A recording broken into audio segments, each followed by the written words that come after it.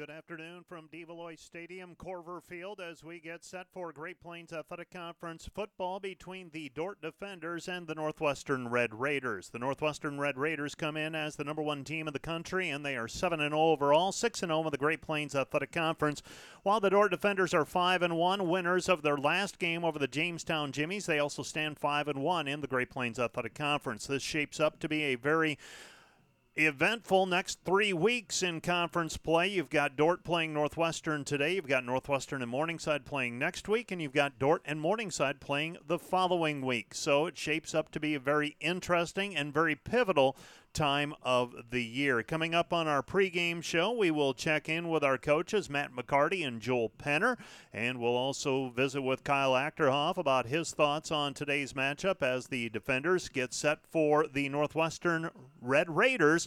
All that comes up on our pregame show. We'll be back visiting with Coach Matt McCarty in 2 minutes.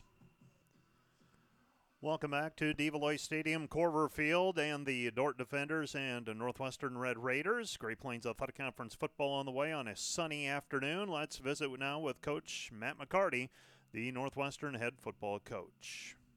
We get set for pregame between the Dordt Defenders and the Northwestern Red Raiders. Great Plains Athletic Conference football play in Orange City, a 1 o'clock kickoff as Dordt takes a 5-1 record against a Northwestern team that is 7-0 overall and 6-0 in the conference. And Coach McCarty joins me. And Coach McCarty, obviously 7-0 overall, 6-0 in the conference. You look at just that, and your team, from outside appearances, is where you want it to be at this point of the year.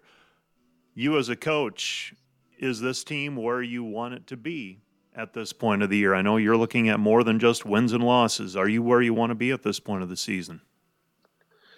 I think if you look at, from the outside looking in, we're undefeated. We've been able to find ways to win every game. And that, every time you step on the field on Saturdays, you want to find a way to win the game. And for us, we're really looking at improvement. And if I look at where we are going into the game today versus where we were week one, I think we're much improved as a football team. And so that growth aspect of where we were week one, maybe week 2 and 3 to where we are right now as a team, that really excites me as a coach. We want to be playing our best football each and every time we step on the field. And our guys understand that. We're not going to be perfect each time we step on the field, but we want to be a little bit better than we were last week. And there's always things we can learn. There's always things we can improve. But, I think our guys have approached each week with a really strong focus on playing their best. And if we can do that, we put ourselves in position to be successful. And they've done that so far. And so, it's easy to be complacent and maybe overlook somebody, but these guys have really been focused week in and week out. And that's something that's been good for us. You have many returners from last year's team, and I know last year is last year, this year is this year. But when you have a core of players offensively, and I look at your skill players, Jalen Gramstead, Connor McQuillan, Michael Story, those are a lot of the same names.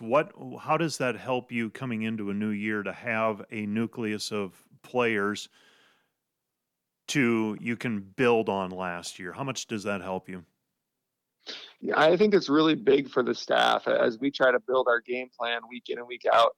Those guys have had some consistent production, whether it was last year or the last couple of years, and you really know what you're going to get. You know that those guys are going to show up, they're going to work hard, they're going to prepare, and they're going to be ready to compete on Saturdays. And that piece, as a coach, you can build a game plan around that. You want to get those guys involved. You want your best players to be in position to make plays. And I think that's something, if you're a little inexperienced and guys haven't played in big moments, then you have some of that unknown. But as we got into like the Drake game, we were behind, we had some big moments.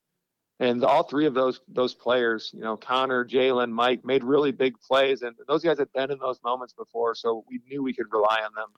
Looking at your offense, I see 231 rushing attempts, passing about 206. You're not quite 50-50, but you're pretty close to it.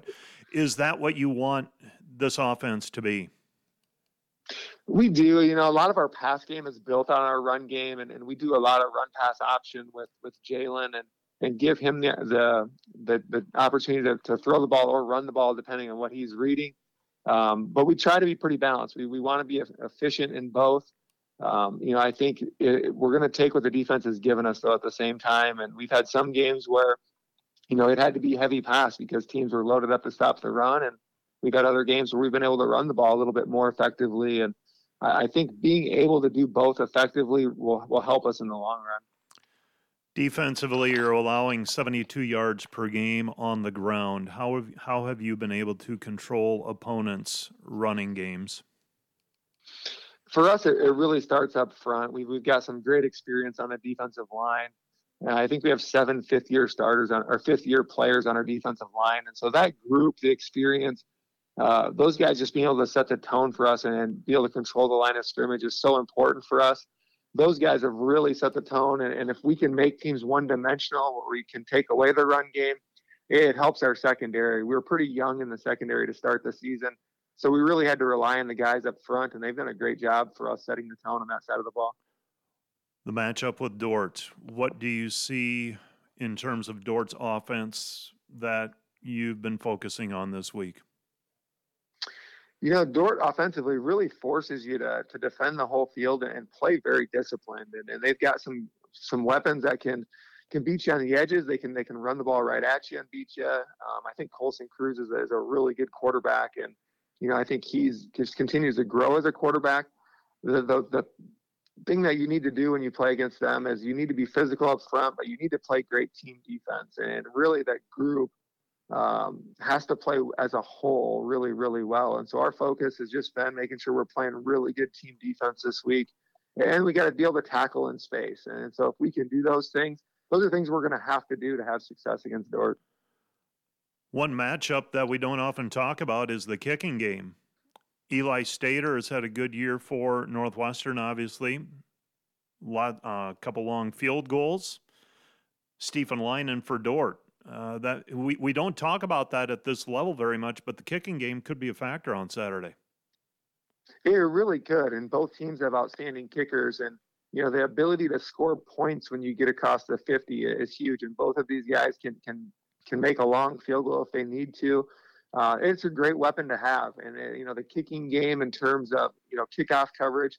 We try to treat kickoff coverage as that's the first play of defense. And, really, if you can make the field long for an opposing offense, it's a great weapon to have. And both teams have really good kickers, and it definitely could come down to the kicking game today.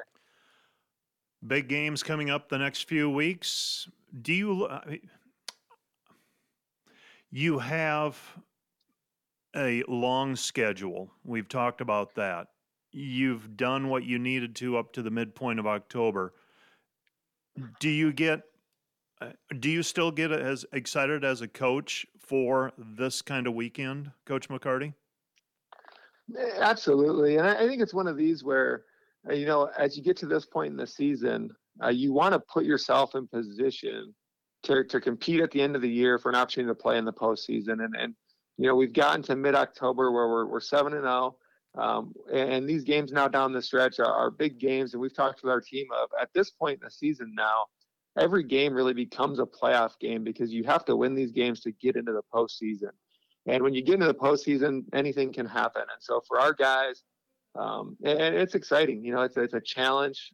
You want to play in these games. It's a great atmosphere with, Dordt and Northwestern. Anytime you play, whether it's early in the year, late in the year, it's a great atmosphere. It's the communities are involved. It's a fun environment to play in. And so for our guys, it's a great game to prepare for and to play in. It's a fun opportunity every time. Thank you for your time and best wishes on Saturday and the rest of the year. All right. Thanks a lot, Mike. That is Coach Matt McCarty. We will be back with more on our pregame show right after this 1-minute timeout.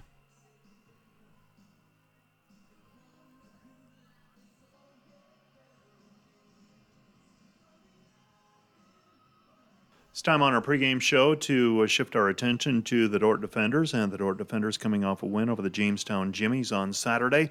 And, Coach, you were able to go to Jamestown. I would say, from a competitive standpoint, not an uneventful win in that you were solid throughout. 3 field goals, couple of scores, defense got some turnovers.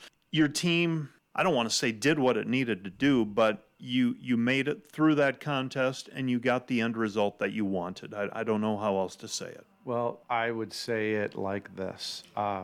We were not pleased with last Saturday, just to be blunt. Not all aspects.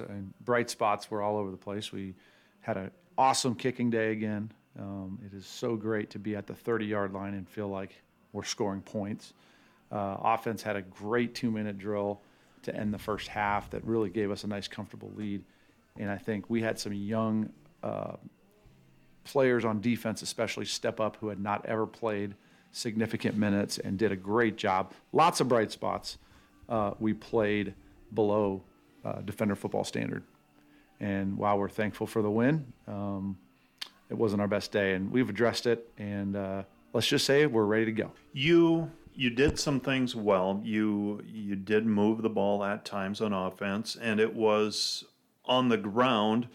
Nobody had 100 yards or anything like that, but you had 2 or 3 players who were pretty productive again. So that was a good thing to see after it being a real chore the week before.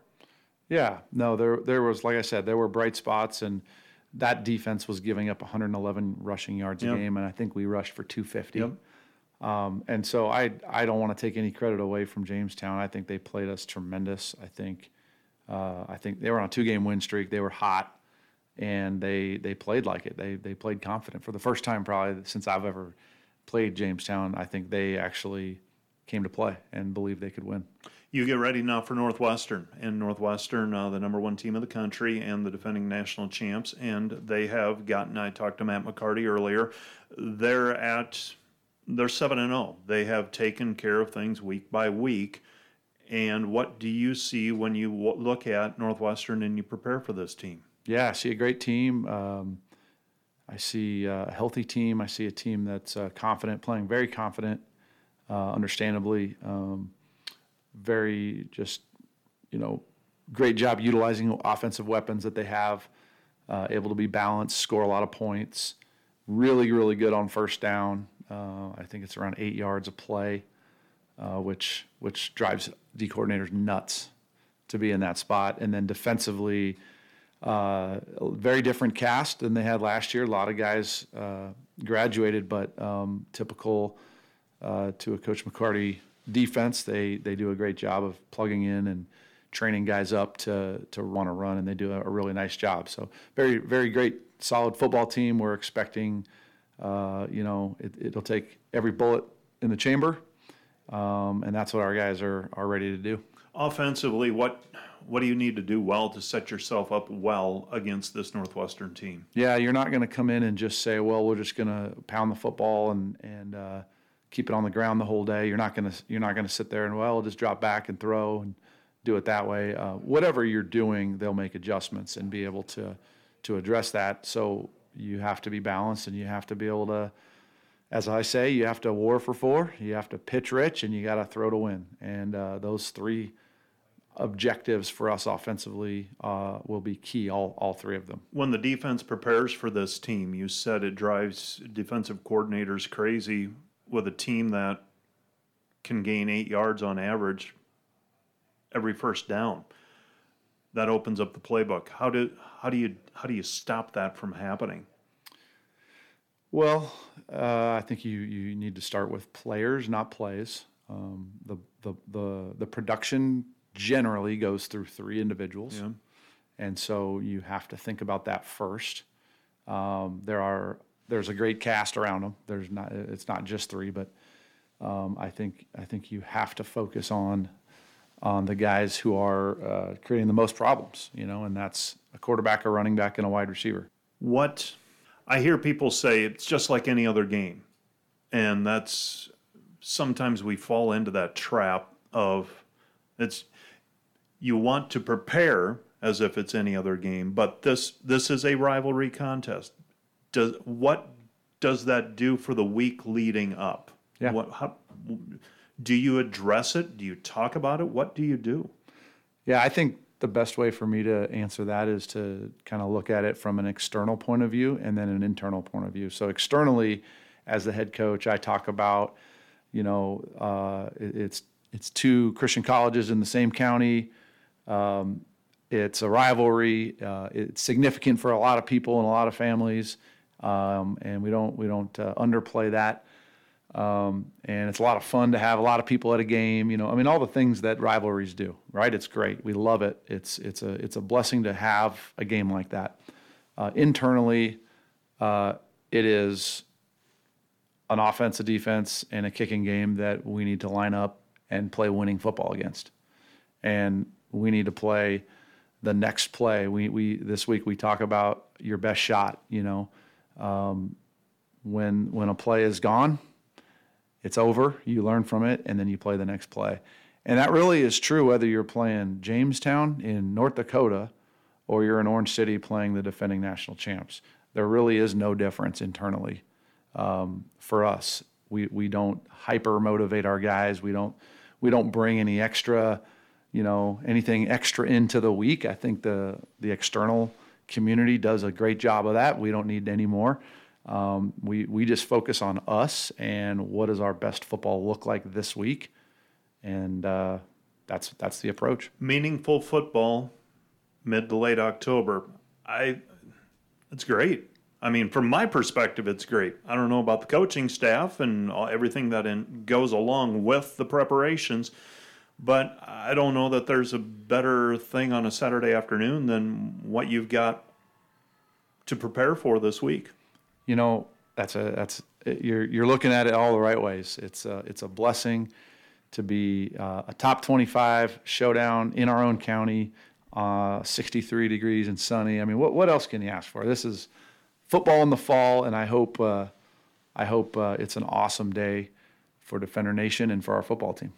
It's Coach Joel Penner. We'll be back with more on our pregame show right after this.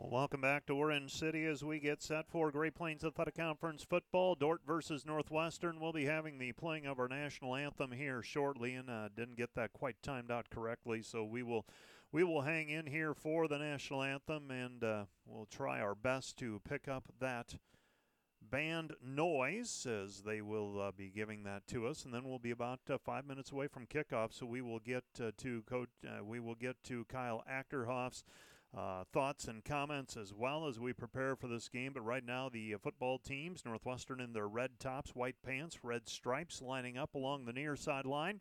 And the Dordt Defenders in their predominantly white jerseys today, white pants, black and gold striping, and black charcoal on the sleeves. They're lined up on the far sideline, the east sideline here at Devalloy Stadium. Corver Field. And here then is our national anthem. Please join me in prayer. Heavenly Father, thank you for letting us gather here today and for the opportunity to enjoy the athletes and coaches that you've provided to these two colleges. I pray that everybody on the field today will have a clear mind to allow them to perform to the best of their abilities, as well as serve you in the best way possible. Thank you for allowing everyone to travel and safe, and I pray for your protective hand over everyone on the field today. After the game is over, I pray for safe travels home, and that everyone can glorify you in all that they do. Amen. Our national anthem.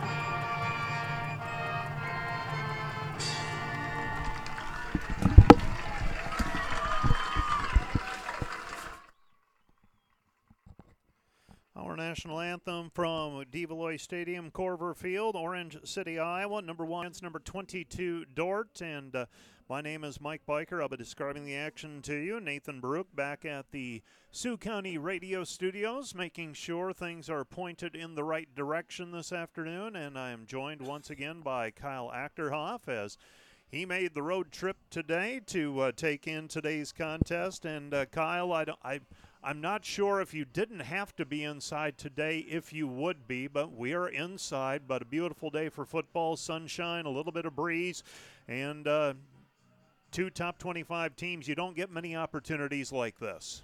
You're right on, Mike. Yeah, perfect environment. Like you mentioned, just in terms of the weather, just a fabulous day to play football.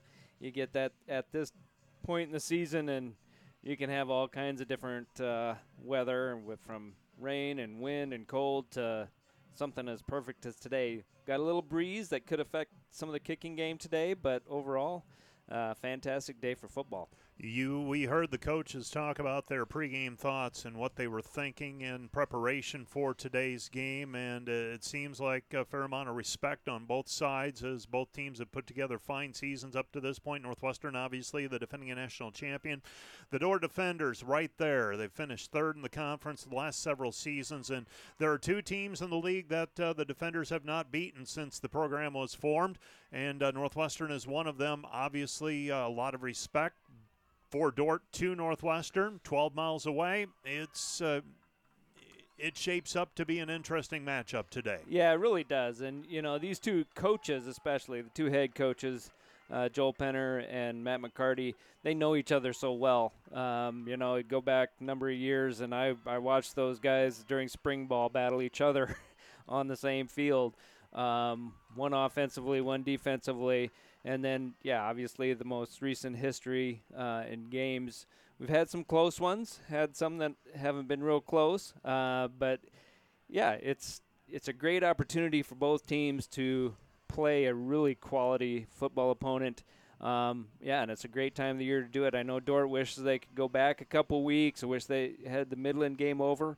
Can't change anything about that now. But what you can do is you can go from that point forward, and this is a great opportunity this week. Well, and almost immediately after that game, your thinking shifts from, okay, a matchup of top 20 or a matchup of potentially undefeated teams. That's the way the schedule was set up, to, okay, you still control your own destiny. You have to forget about 14 days ago. You have to forget about 7 days ago. You need to prepare for this one, and that really I think is very critical for this Dordt team to be able to do. Yeah, and you heard both head coaches talk about the importance of preparing every week for that week's opponent and keeping your team playing their best game that week. Dordt didn't play their best game 2 weeks ago against Midland, but they played better last week, and they want to play better this week. And so you look to play your very best each game throughout the season, because you want to see that constant improvement.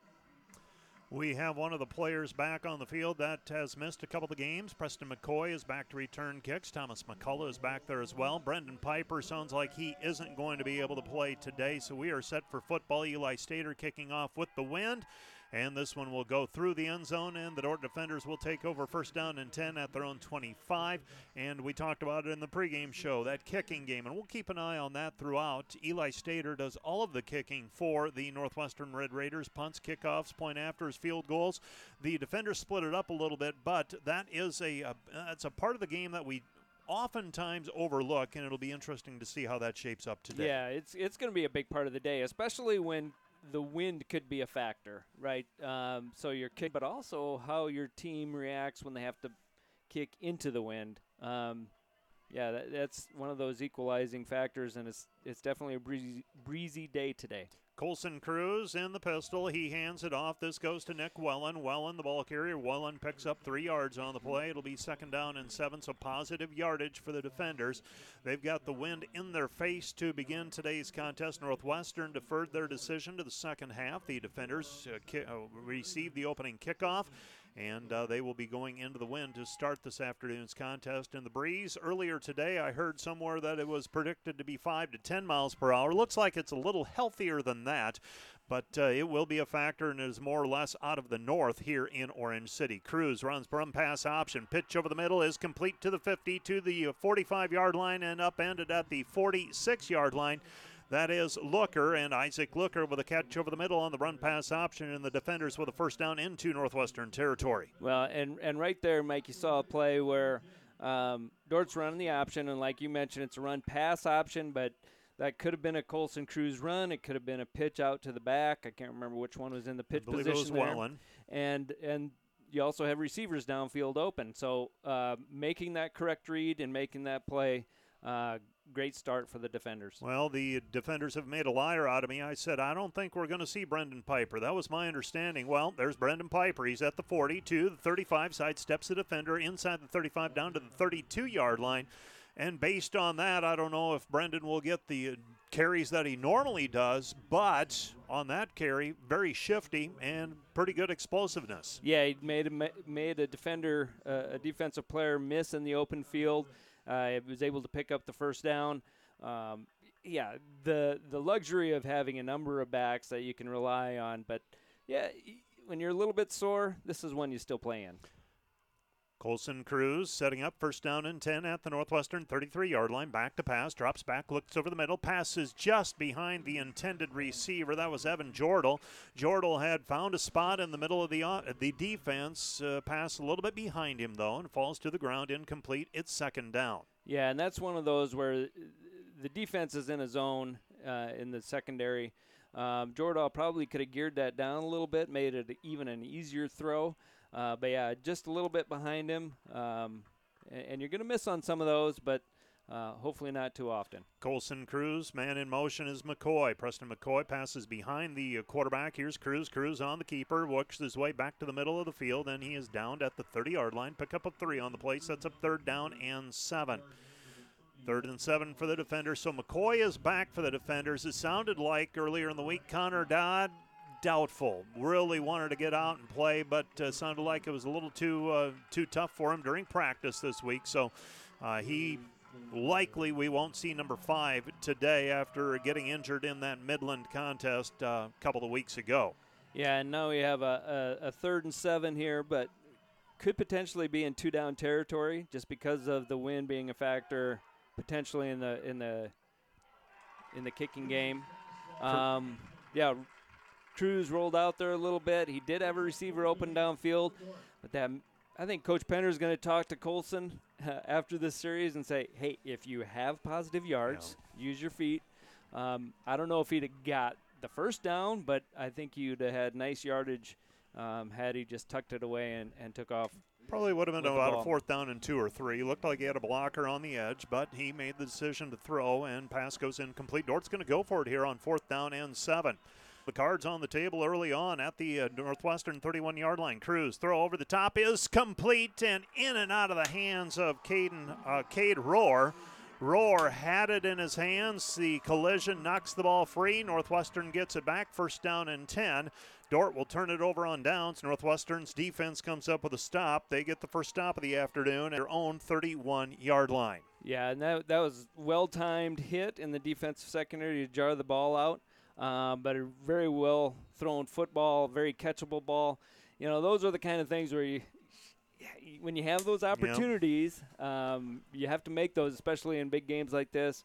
So hopefully can kind of get back on track next time the offense has the ball. Jalen Gramstead in at quarterback for Northwestern. He's played almost every down at quarterback for Northwestern this season. Swings it out to Connor McQuillan. McQuillan on his feet. Tackler, 1st down yardage for Northwestern to the 46-yard line. Jalen Gramstead swings it out. Nothing fancy for Northwestern to start the contest, and they get a 1st down and positive yardage. Yeah, and if they're not going to call the holding out on the perimeter, guys are going to have a lot of room to run. And I think Coach Penner mentioned it, but the number of yards that Northwestern averages on 1st down, it's tough to get them behind the sticks, but you have to make some plays. Got to keep them to less than an 8 yards per play average at least. McQuillan, this one gets stretched out and coming up to make the stop for the defenders. That is Dan Jungling. So Jungling making the play out in space, limiting McQuillan to 1 yard on the play. It will be 2nd down. Yeah, and I think, that's part of the game plan. I'm sure Coach McCormick's thinking, hey, anytime we can get McQuillan going sideways, going a little east and west, the better.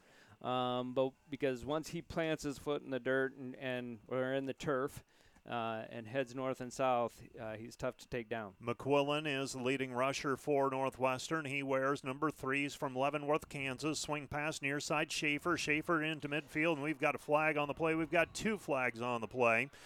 And initially 1st down yardage for Northwestern, but I think this one is coming back. I think the first flag is probably what you talked about earlier, probably a hold.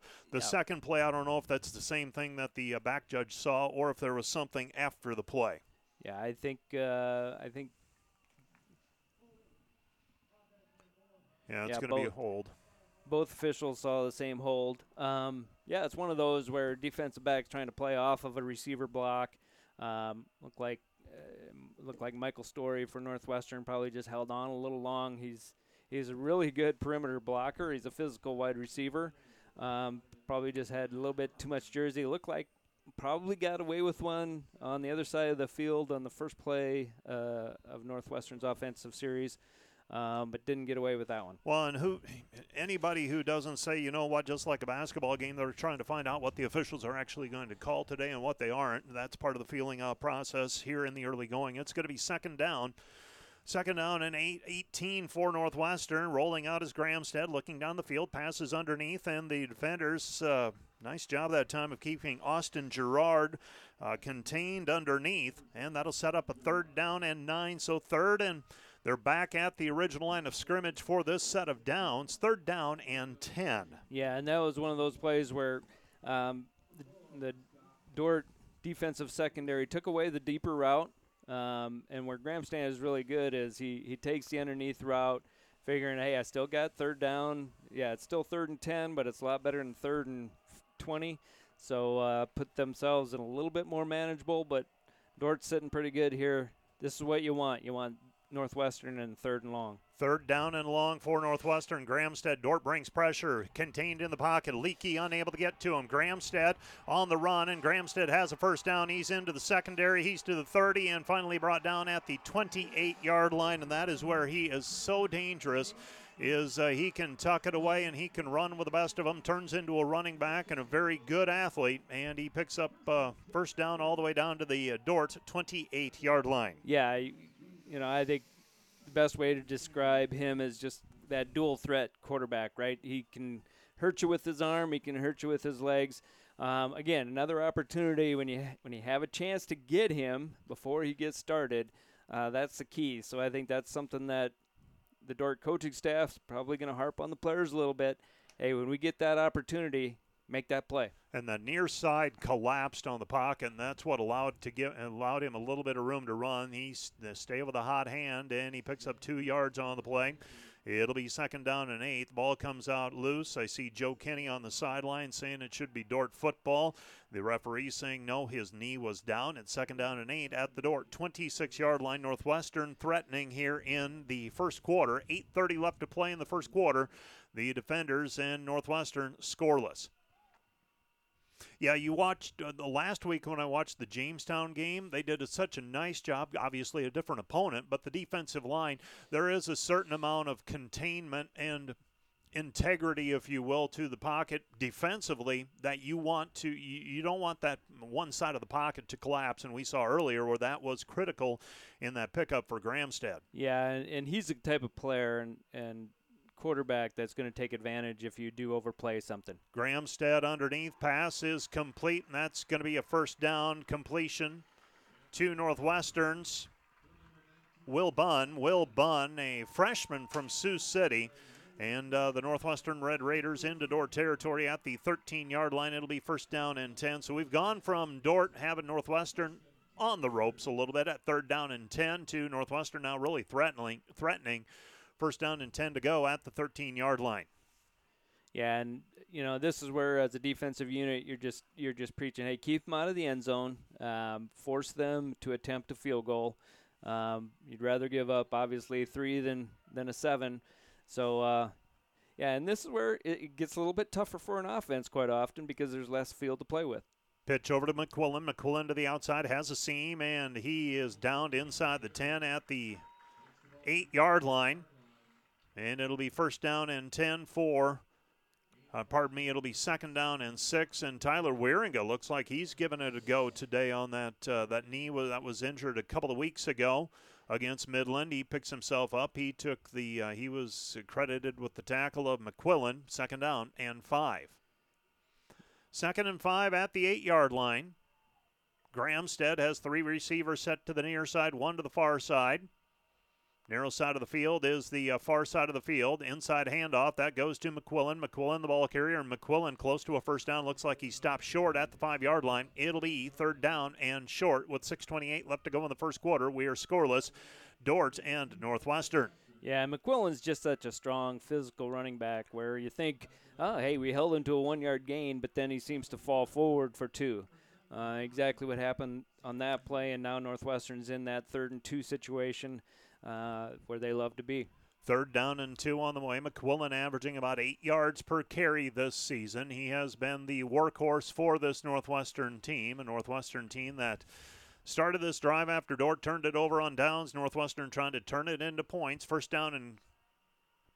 down and 2 at the 5, keeping it as Gramstead. Gramstead picks up a 1st down, is going to give Northwestern a fresh set of downs. It'll be 1st down and goal to go at the 2, and Northwestern will now have 3 or 4 cracks at trying to get into the end zone.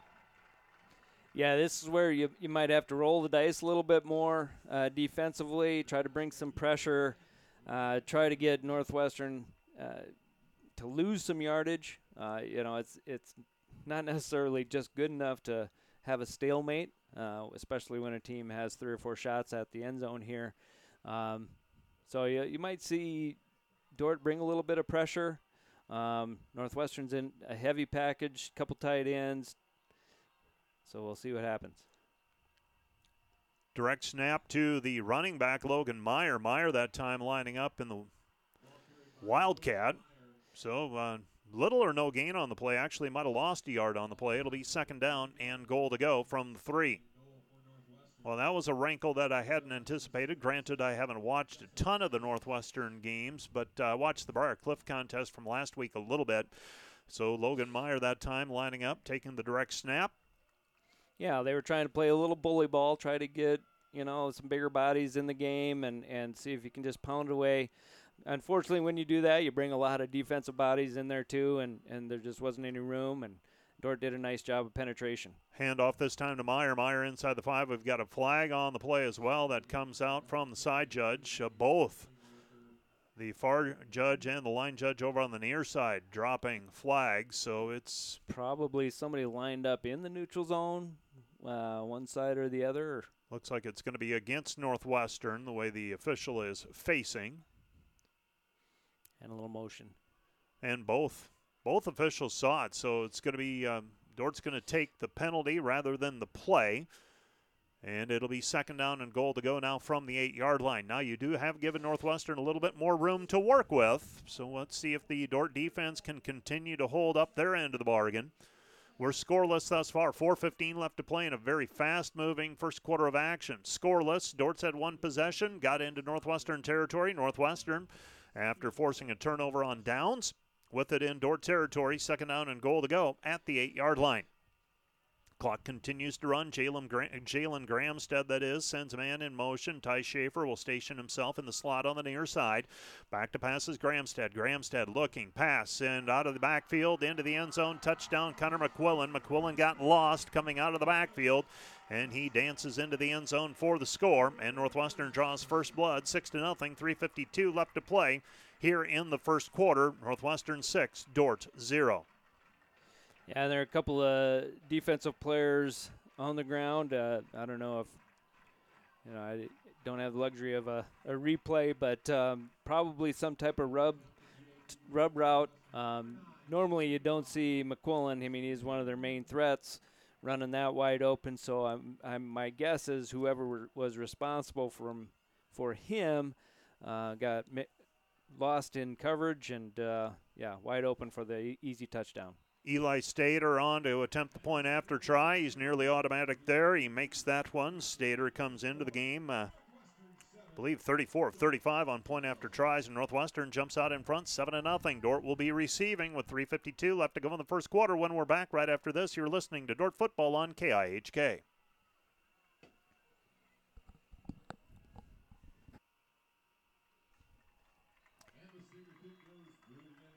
Stater kicks it through the end zone, and the Dordt defenders will take over first down and 10 at their own 25-yard line for Northwestern. That is the 4th touchdown catch for McQuillan, averaging 11.8 yards per catch. He has turned into a very, very important piece of the puzzle for Northwestern so far this season. We talked about the 3 players that they rely heavily on, Jalen Gramstead, Connor McQuillan, and Michael Story, and one at each position. Now the defenders need an answer. Colson Cruz, who got the defenders down to the 31-yard line of Northwestern on the first drive of the game. He's going to run option to the near side, pitches over to McCoy. McCoy trying to get to the edge, picks up positive yardage, maybe picks up 3 yards on the play. It'll be second down and long. So a gain of 3 on the play. Preston McCoy missed a couple of games due to an injury. He is back in the lineup for the defenders, so good to see him back for the Dordt defenders. Yeah, and he just gives you another fresh set of legs. You got a number of guys rotating in back at the running back position, and so to have him in that mix is a positive thing for Dordt. Second down and 7. Colson Cruz has the running back behind him. He's in the pistol, hands it off. This is Piper. Piper, the ball carrier, to the 31-yard line, struggles forward, maybe to the 32 for forward progress, and that'll set up a 3rd down and 3 situation for the defenders at their own 32-yard line. They need the 35 for a first down. 3 minutes left to go in the first quarter. From a big picture perspective, obviously you want to score on every drive, but from a big picture perspective, trying to win the battle right now, you don't want to kick off you don't want to punt into the wind from your own 32-yard line this afternoon. Right. I think Coach Penner doesn't necessarily. You never want to be in a 3rd down situation. You'd love to just convert on 1st and 2nd down, but if you are, to be in a 3rd and 3 is much more manageable. And we're not going to get it. That play gets stretched out. Colson Cruz maybe picks up a half a yard on the play, maybe a yard. It's going to be 4th down and 2 at their own 33-yard line. Dort's going to be forced to punt for the first time this afternoon. Blade Coons, the senior from Van Meter, Iowa, will step in, and he will kick into the wind. And let's see if Blade Coons can get one on a line that they can't return. He's averaging about 38 yards per punt. Line of scrimmage is the 32-yard line.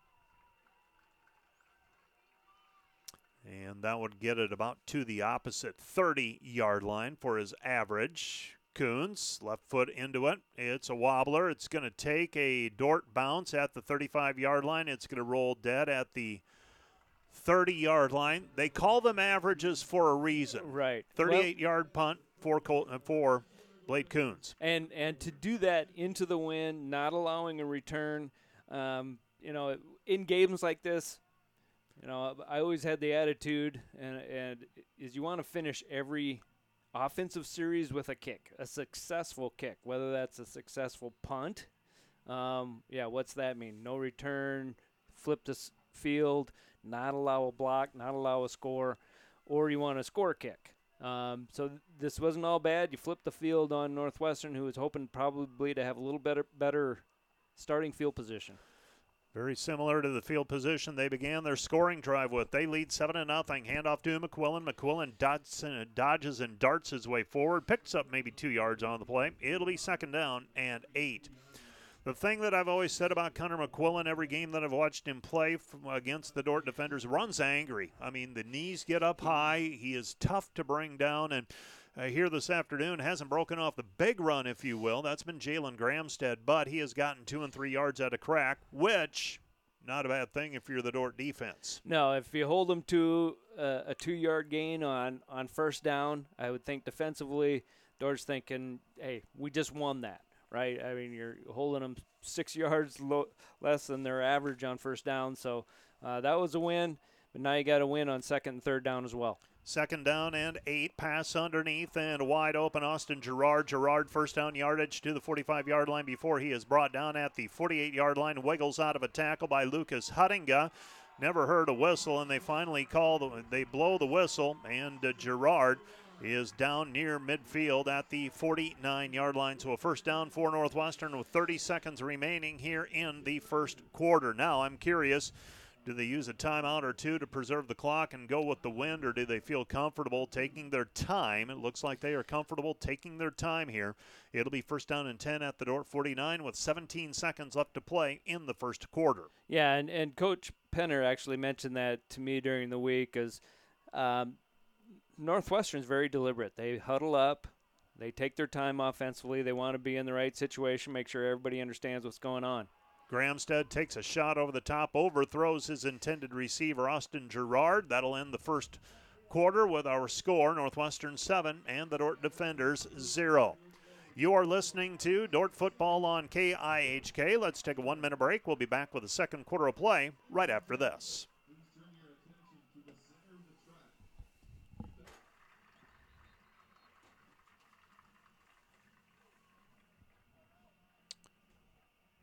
Welcome back to Orange City, where the Dordt defenders are trailing Northwestern 7-0. The Northwestern Red Raiders with football at the 49-yard line of the Dordt defenders through 1 quarter of play. 104 yards of offense for Northwestern, 51 for the defenders.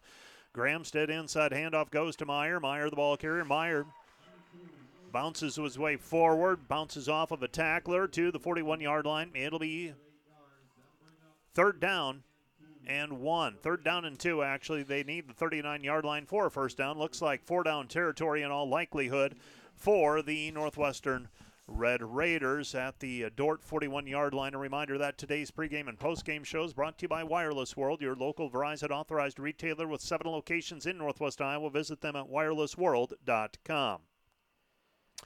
3rd down and 2. Northwestern empties the backfield. Jalen Gramstead there by himself. Connor McQuillan lining up in the near side. Also on the near side is Will Bunn. They'll pass it over to McQuillan. Long handoff, if you will. And McQuillan, a head full of steam inside the 35-yard line down to the 34 before he is upended by Lucas Huttinga. And it's a run play, but it's not a run play. Yeah, it's getting the ball out quickly to, one of your playmakers out on the perimeter. with a couple of receivers out front blocking for him. They just tried to create space, right? Get the ball to McQuillan in space, let him do his thing. Yeah, he's a big physical runner that you've mentioned earlier, but he also has very good speed and is a good receiver out of the backfield. First down and 10 for Northwestern at the 34-yard line. Gramstead has McQuillan in the backfield with him. Fakes the handoff. Pitches it out near side to Gerard. Gerard to the 25-yard line. Inside the 25 down to the 23. And that is another Northwestern first down. And Northwestern already with a 7-0 lead, threatening to go up a couple of scores here at the 22-yard line of the Dordt defenders. Well, what Northwestern's doing really well right now is they're just taking what the Dordt defense has given them. Short passing game. Yeah, they took one shot deep there. With the wind, last play of the quarter. Yeah, but other than that, they're being pretty patient offensively. Pass right side, that's complete over to Schaefer. Schaefer, the ball carrier. Schaefer inside the 15, spins away, and he's going to be brought down inside the 15 near the 11-yard line. And if he's at the 11, that's enough for a first down, and it is. As we get the signal for Northwestern first down, and so far Northwestern, it has been the death by 1,000 paper cuts right now. It's nothing big, as you alluded to, and they're very patient, and they're confident in their offense to take care of the football. Yeah, exactly. Again, just another long handoff, as you mentioned earlier, just getting the ball out quick in the perimeter and let your athletes do their thing. Gramstead. Back to pass. He's going to swing it out near side again to Schaefer. Schaefer this time brought down behind the line of scrimmage. It's going to be a loss on the play. First person there for the defenders was Abe Stace. And it'll be second down now and 11. So a loss of 1 on the play for Ty Schaefer. So now the chess game begins. Dordt makes their adjustments, taking that play away. Now are you going to see something up the field or something more direct in terms of the running game where they try to get something in between the tackles? Right. I guarantee off of that same play, Northwestern has something that takes a shot downfield. And so you still have to be disciplined defensively. You can't trigger too soon. But when you get that chance, you got to go. Direct snap to McQuillan. McQuillan upended at the 10-yard line, falls forward to the 7-yard line. Sam Andrews is there along with Dan Jungling. Short of the first down, it's going to be 3rd down and 6. A 3rd and 6, and there again, Northwestern playing those games in the backfield. They jumped into a different formation. Direct snap goes to McQuillan, and McQuillan picks up positive yardage, sets up 3rd down and long for Northwestern. 3rd down and 6. Football is at the 8-yard line. They need the 2 for a first down. Gramstead has McQuillan in the backfield with him. We haven't heard from Michael Story yet. He's over on the far side, matched up with Chip Casey. Back to pass is Gramstead. Gramstead under pressure. We had a hold there, no call. And the pass underneath is complete to Gerard. Jungling makes the tackle. Caleb Wayenberg got tackled on the play. Well, yeah, and it's out in space. It's very obvious. You wonder where people are looking, but yeah, officials make mistakes too. I guess that's as nice as I can say it there, Mike. And that's a step for me as a former coach to be able to say, yeah, sometimes they make mistakes, but they are paid to do their job, so you want them to catch that when it's obvious. More on that in just a moment. Eli Stater is going to try a field goal from the far hash mark, the right hash mark. It will be a 23-yarder, and we have movement along the line of scrimmage. This is going to make it a 5-yard longer. I'm going to say this. There was an area school that was in trouble this past Monday, a junior high school, small school, needed help with junior high volleyball reffing. So I raised my hand. I said I would do it. Oh, glutton for punishment. I did. It happens. You flinch, and not saying junior high volleyball is the easiest thing to officiate, but I will say sometimes you see it, and it's like, oh, should have called it, and you don't, and then you just got to move on. So That was a good lesson for me. Snap is down, kick is up into the wind, and Stater plenty of leg on that one, and he makes it a 10-0 score with 9:49 left to play here in the first half. The Northwestern Red Raiders own a 10-0 lead. Dordt gets out of the possession. They allow a field goal. It's a 2-score ball game right now. Northwestern will be kicking off into the wind when we're back in 1 minute. This is Dordt football on KIHK.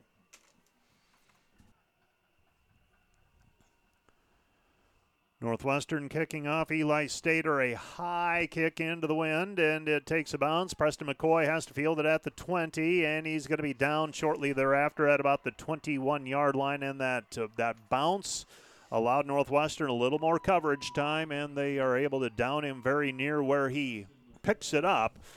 And fortunately, hangs on to the football. It's going to be the poorest starting field position for the defenders. It's going to be at their own 20-yard line, first down and 10. Yeah, and when you have a team kicking into the wind, a wind that is definitely a factor in the kick game.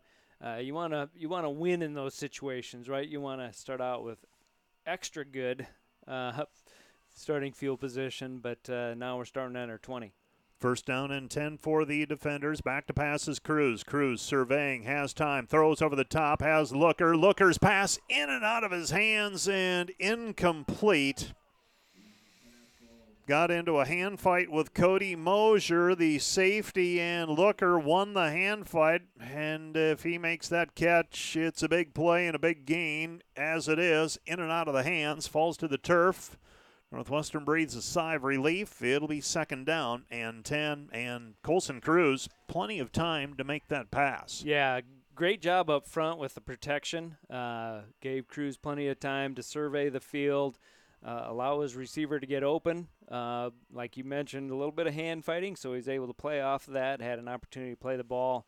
Just didn't make the catch. Here's Piper. Piper, the ball carrier, and Piper picks up positive yardage, picks up 3 on the play. It's going to be third down and 7 with 9:27 left to play here in the first half. The defenders missing on a couple of opportunities, and by that I mean plays that they could have made, and we talked about the importance of that in these types of games. When you have the opportunities, because they're so limited, you need to capitalize. Yeah, you do. You need to make those plays, and you see it at every level. You know, you see the New Orleans Saints have a tight end drop a touchdown pass at the end of the game that would have put it into overtime. But, yeah, when you're playing in big games, you got to make those plays, and there we had one. Isaac Looker gets free at the 37-yard line. That's a first down for the defenders, and Looker that time able to find some space in that zone. And found the seam. Cruz delivers the pass on the money. It's first down at the 37-yard line. Yeah, and Dordt really needed that. Dordt offense really needed to make a play there just to get a little bit of confidence, a little bit of swagger back. And now we got a new set of downs. First down and 10 at their own 38-yard line, actually. Pass over to Harkin. Harkin, the ball carrier. Harkin at the 40, and he's dancing around, and he's going to be brought down. Kyler Fritz on the tackle for Northwestern as Harkin tries to get loose and ended up being not a fair fight over there. You had 3 defenders, 1 blocker, and they're able to make it work. Yeah, and you some people say, well, that looks very similar to what Northwestern was doing earlier. A little bit different. You had a one-on-one block out front with a safety on a free runner. So you got to get that out quick, give your receiver an opportunity in open field. Second down, handoff to Wellen. Wellen, the ball carrier, and Nick Wellen pulling his way forward close to the first down marker. Looks like he's going to be just shy at the 47-yard line. Needs the 48 for a first down. It'll be third down and 1. Third down and 1 for the defenders at their own 47-yard line. Let's see if they go with a heavy package. It looks like they will. Zach Riley is on the field. He wears number 47. That's the telltale sign typically. 2 receivers to the near side. Nick Wellen in the backfield. Double tight for the defenders. Back to pass is Cruz. Cruz keeps it himself. Close to a first down, and where's his forward progress? I'm watching the near side line judge. He did not get it. He's directly in between the 47 and the 48. He needed the 48 for a first down. It's fourth down and less than a yard. You're trailing 10-0. There's 6:55 left to go in the first half. Decision time for the defenders, and it looks like it'll be the punt team. Yeah, and I know it's real tempting at this point. Yes, it is. But yeah, you almost have Northwestern forced to their offense to move the ball into the wind. It's a little bit more of a challenge. So hopefully you win some field position here, back Northwestern's offense up. But on that last play, one of those situations where now Dordt shifts and Northwestern takes timeout. Yeah, you had Nick Wellen come up under center, and Blade Coons was behind him. Northwestern calls a timeout. Didn't like what they saw. That was a new wrinkle that we have not seen by the defenders on the punt play. So we're going to take a timeout. This timeout brought to you by Casey's Bakery. Find your favorite bakery products, caseysbakery.com. Back with more in a minute.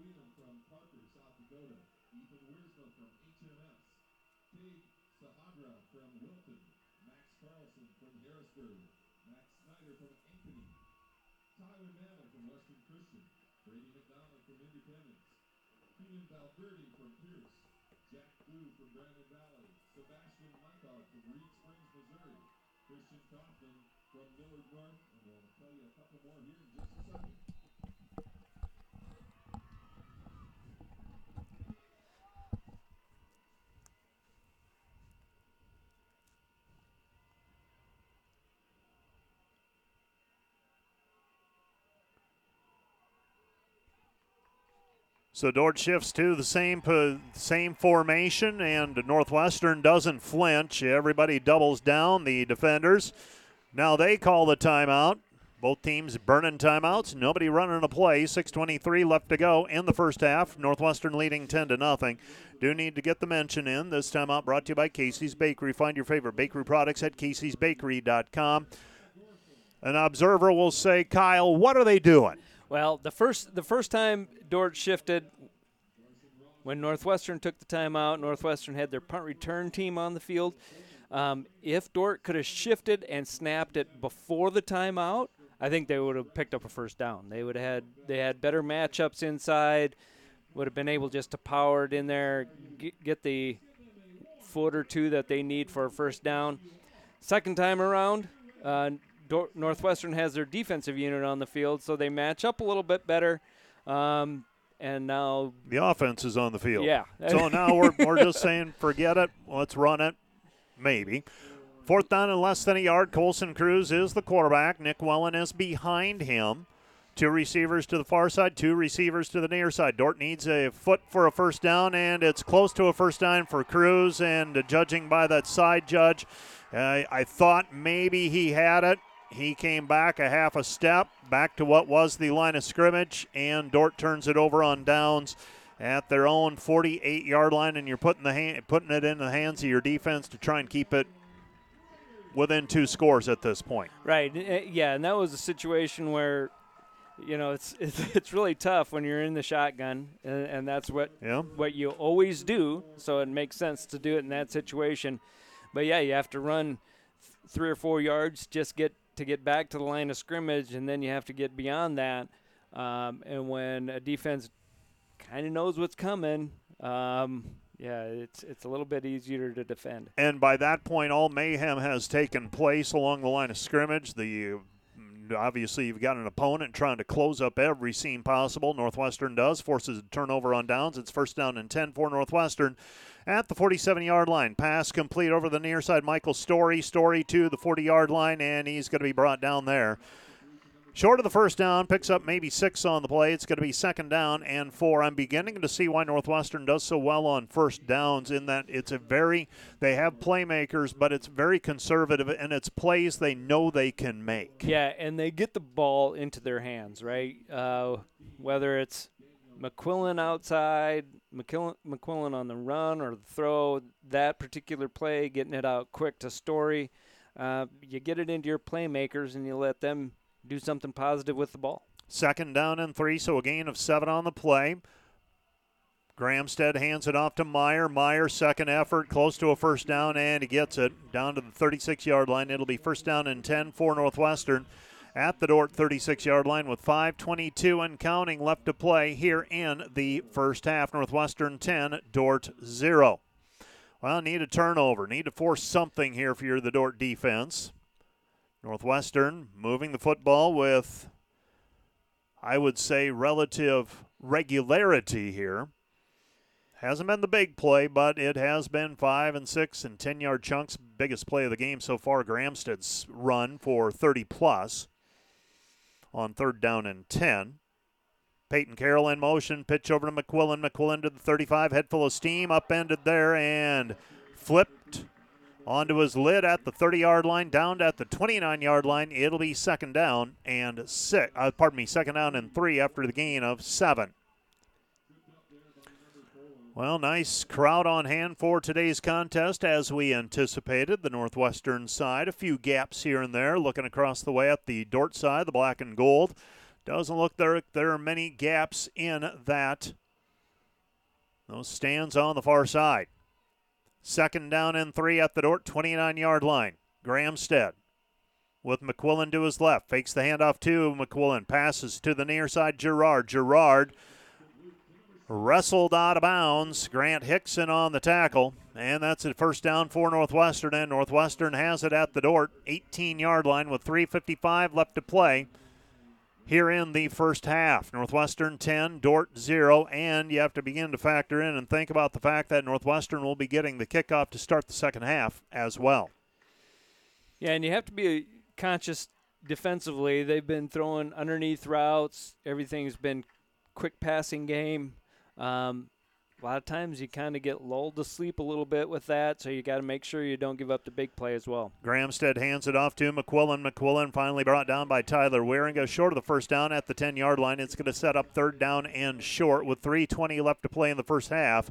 A fast-moving first half of play. Coming up at halftime, we'll obviously recap the first half of action, but will also be our senior spotlight. Our football spotlight will be on Abe Stace, a senior from Mountain Lake, Minnesota, on the defensive side, the safety. Academic All-American last season. Second down and 2 on the way. Jalen Gramstead has McQuillan to his left. Turns, hands, gives it to McQuillan. McQuillan upended, but it looks like he has enough for a first down. And it is enough for a first down. It'll be first down and goal to go inside the 10 at the 8. Yeah, and we've mentioned a little bit earlier in this drive, but you have to force a field goal attempt, right? Try to keep them out of the end zone. Do everything you can to keep them out of the end zone. Keep it a 2-score game. That would be huge at this point. That's a tough task against an offense that's just powerful. And yep, need a penalty. Hand off to Gramstead. That's what really thwarted the last drive for Northwestern. Gramstead keeps it to the 5-yard line. It'll be second down and goal to go at the 5. 2 minutes remaining here in the first half. Dordt has not had the ball much with the wind here in the second quarter. Northwestern has controlled the clock, and they're threatening here. Second down and goal to go at the 5. Second down, goal to go at the 5. Northwestern huddles up. Gramstead gets the play, and he will have McQuillan in the backfield with him. To the far side, Schaefer and Story. To the near side, you have Gerard, man in motion. Is Gerard. Handoff to McQuillan. McQuillan cuts it back into the end zone. Touchdown, Connor McQuillan. McQuillan with a 5-yard touchdown run. That is his 13th touchdown of the season. And Connor McQuillan stakes Northwestern to a 16-0 lead with 1:26 left to go in the first half. Northwestern 16, Dordt 0. Eli Stater on to attempt the point after try to make it 17-0. And Dordt will have 86 seconds left to play in the first half to try and come up with an answer before we get to intermission. So Stater on to attempt the point after try. And Stater's kick on the way. He is up, and that one is through the uprights. And Northwestern with a 17-0 lead. 1:26 left to go in the first half. We'll be back with more from DeValois Stadium, Corver Field in Orange City in 1 minute. This is Dordt Football on KIHK.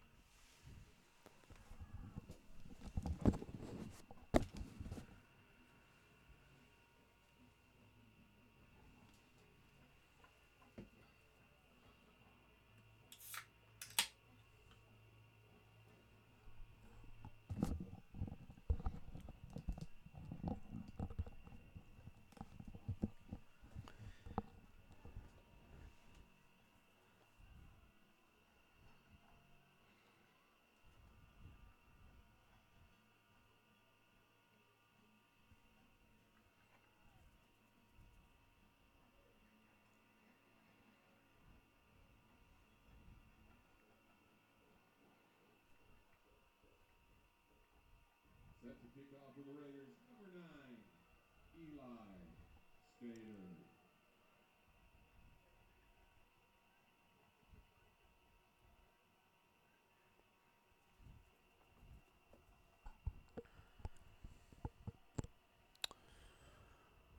We'll check in with some halftime scores as well, or scores that are ongoing. I am doubtful, 46 minutes into running clock, if you will, if other teams are at halftime yet. High end over end kick taken by McCullough at the 30-yard line. He spins away, and he is brought down at the 33-yard line. It'll be first down and 10 for the defenders at their own 33 with 83 seconds left to go till halftime. And, Kyle, this is the temptation here is take some shots, get down the field.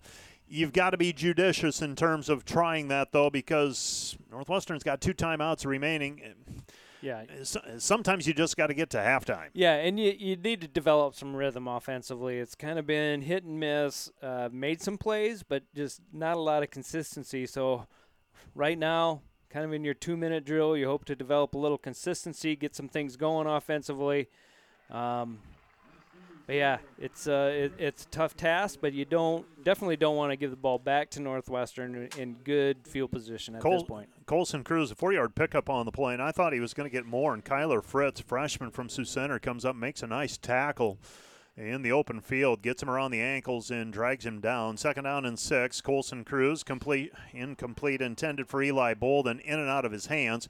Clock stops. 3rd down and 6 for the defenders at their own 3-yard line. And it'll be clock stops as well on the incomplete pass. Yeah, and that's probably the worst part of it is that the clock stopped, right? Because if Dordt doesn't pick up the first down here, if the clock's running, Northwestern will use a timeout. They're going to use a timeout. Yep. No, you're still with the win, so let's get this first down. 3rd down and 6. Cruz motions the man out of the backfield, has Wellen open if he chooses. It passes underneath, and it's complete to Cade Rohr. And Cade Rohr to the 49-yard line. That's the 2nd time today Cade has been punished at the end of a catch.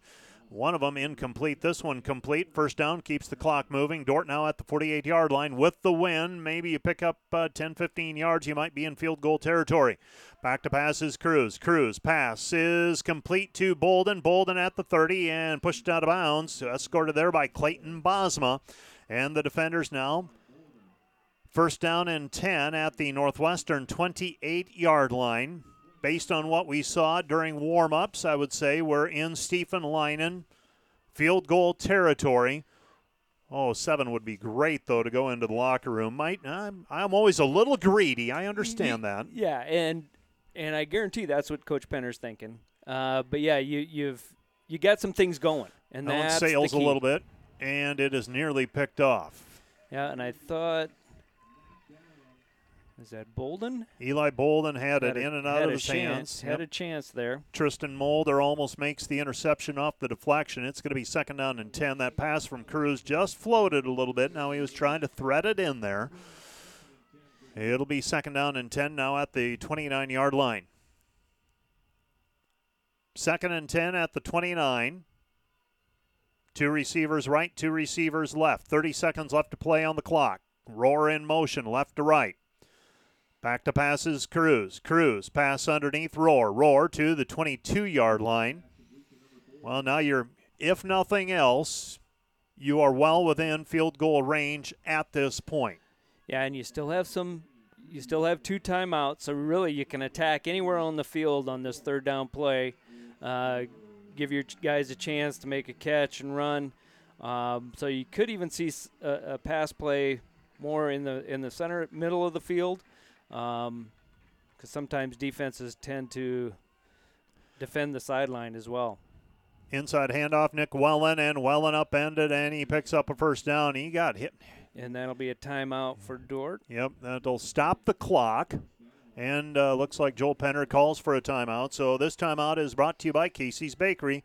Find your favorite bakery products at caseysbakery.com. 20 seconds left to go in the half. Dordt calls a timeout. They're at the Northwestern 18 when we're back in 1 minute. This is Dordt football on KIHK.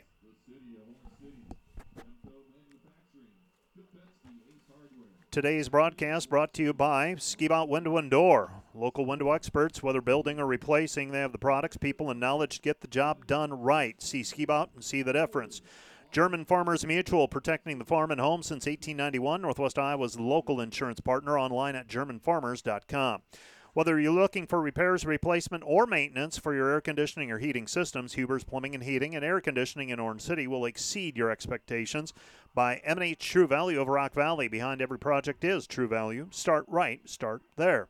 And by Prairie Life Chiropractic, combining skill and expertise that spans the entire chiropractic, acupuncture, and physical health spectrum. They want you to move better and live better.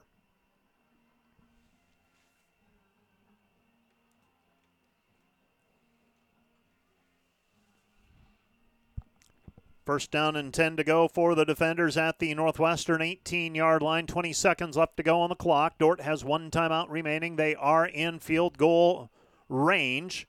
Nick Wellen lines up behind Colson Cruz. Back to passes Cruz. Cruz looking left. Has a man open. Pass floats into the end zone. Did he catch it? Cade Rohr, touchdown defenders. The Dordt defenders come back, run the 2-minute drill, and they needed that going into the locker room. A pass to the end zone. Cade Rohr catches it with his hands up high, tumbles to the ground, maintains possession of it, and now it's Dordt on the board, trailing 17-6. A huge play, Mike. Dordt really needed that just for their own, confidence going to the locker room here at halftime. Cut into that lead. Hopefully got a little momentum going, but you established some things there offensively as well. Stephen Leinen on to attempt the point after try. Snap is down, kick is up, and the kick splits the uprights. And for Stephen Leinen, he remains perfect this year on point after tries, now 23 of 23. And the defenders with some signs of life as we head towards halftime, trailing 17-7. 14 seconds left to go. Dordt kicking off when we're back in 1 minute. This is Dordt football on KIHK.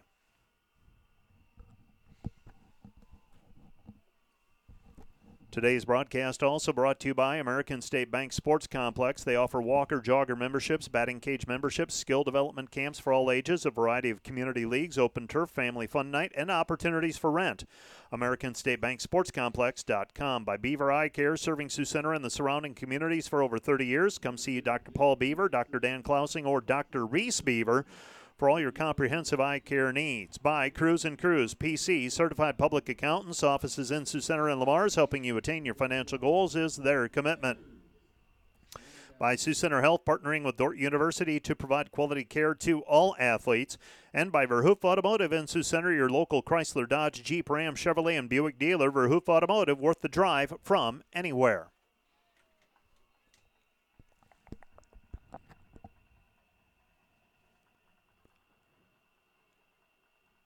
Leinen kicking off with the wind. He will kick this one through the end zone. It'll be a touchback. Clock never starts.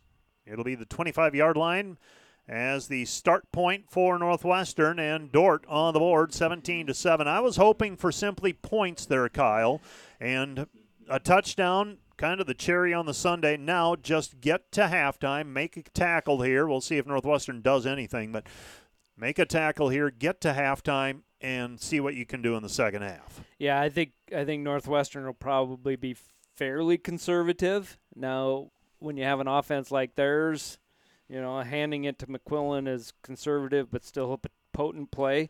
But they're going to go to the victory formation, kneel it down, take it to half. Well, we've gotten to halftime. Northwestern 17, Dordt 7. We're at half of this Great Plains Athletic Conference Top 25 battle. Let's take a 2-minute break, and we'll be back with a recap of the first half. And we'll also be visiting with Abe Stace, an interview from earlier this week. Right after this 2-minute timeout, you're listening to Dordt Football on KIHK.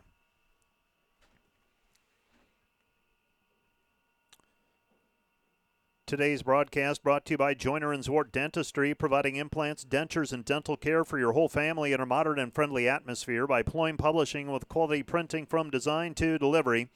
By Furniture Mart. Find furniture, mattresses, flooring, paint, and window treatments at your local Furniture Mart, family-owned and located in downtown Sioux Center.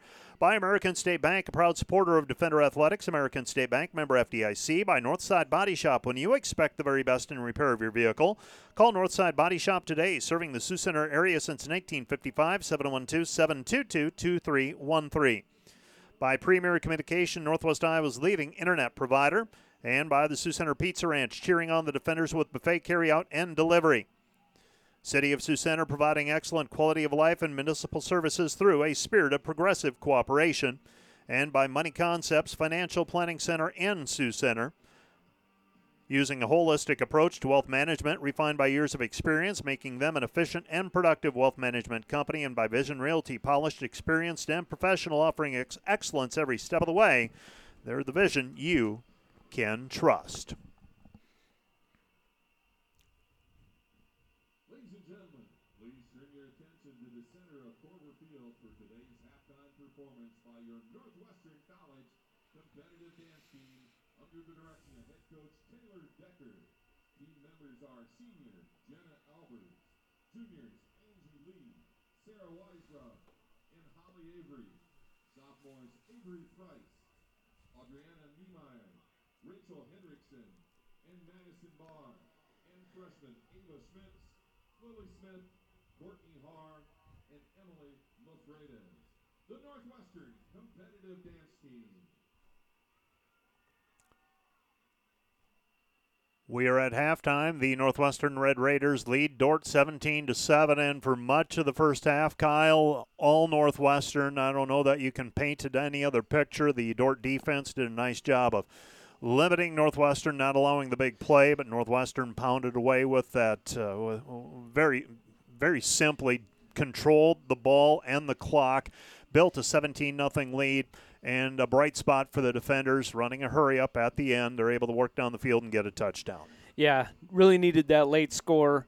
But as you mentioned, one reason why Northwestern's defense is always so good and statistically solid is their offense limits the amount of time that their defense is on the field. So, yeah, they don't have to make as many stops because their offense is eating up clock and controlling the ball. But, yeah, we talked about it earlier. It's taking advantage of opportunities, right, and making that play when you needed to. And Dordt did that at the end of the half to get the score, cut into the lead, make things a little bit more manageable, and hopefully swung the momentum a little bit. We won't go through all of the numbers, but I'm going to hit a few high points. Both quarterbacks have tried 13 passes. Jalen Gramstead, 12 for 13 passing. Colson Cruz, 7 of 13. Gramstead, 127 yards. Cruz, 102 yards. And then the running game, Northwestern has run for 40 yards. I beg your pardon. I'm looking at the wrong line. They've got 66 yards. Dordt has 42. And 193 total yards for Northwestern and 144 for the defenders. So I'm looking at the numbers, and it's just they've been very effective with those passes. Now they have not been the vertical passes all of the time. It doubles as a running game, if you will, but their offense has controlled this game, and Dort's going to have to find a way in the second half to limit the damage that unit does. Yeah, you see that 12 of 13 passing for Gramstad, and not a lot of those balls have traveled even farther than 5 or 6 yards downfield. So they're going to take their shots at some point. But you mentioned the death by a million cuts or something.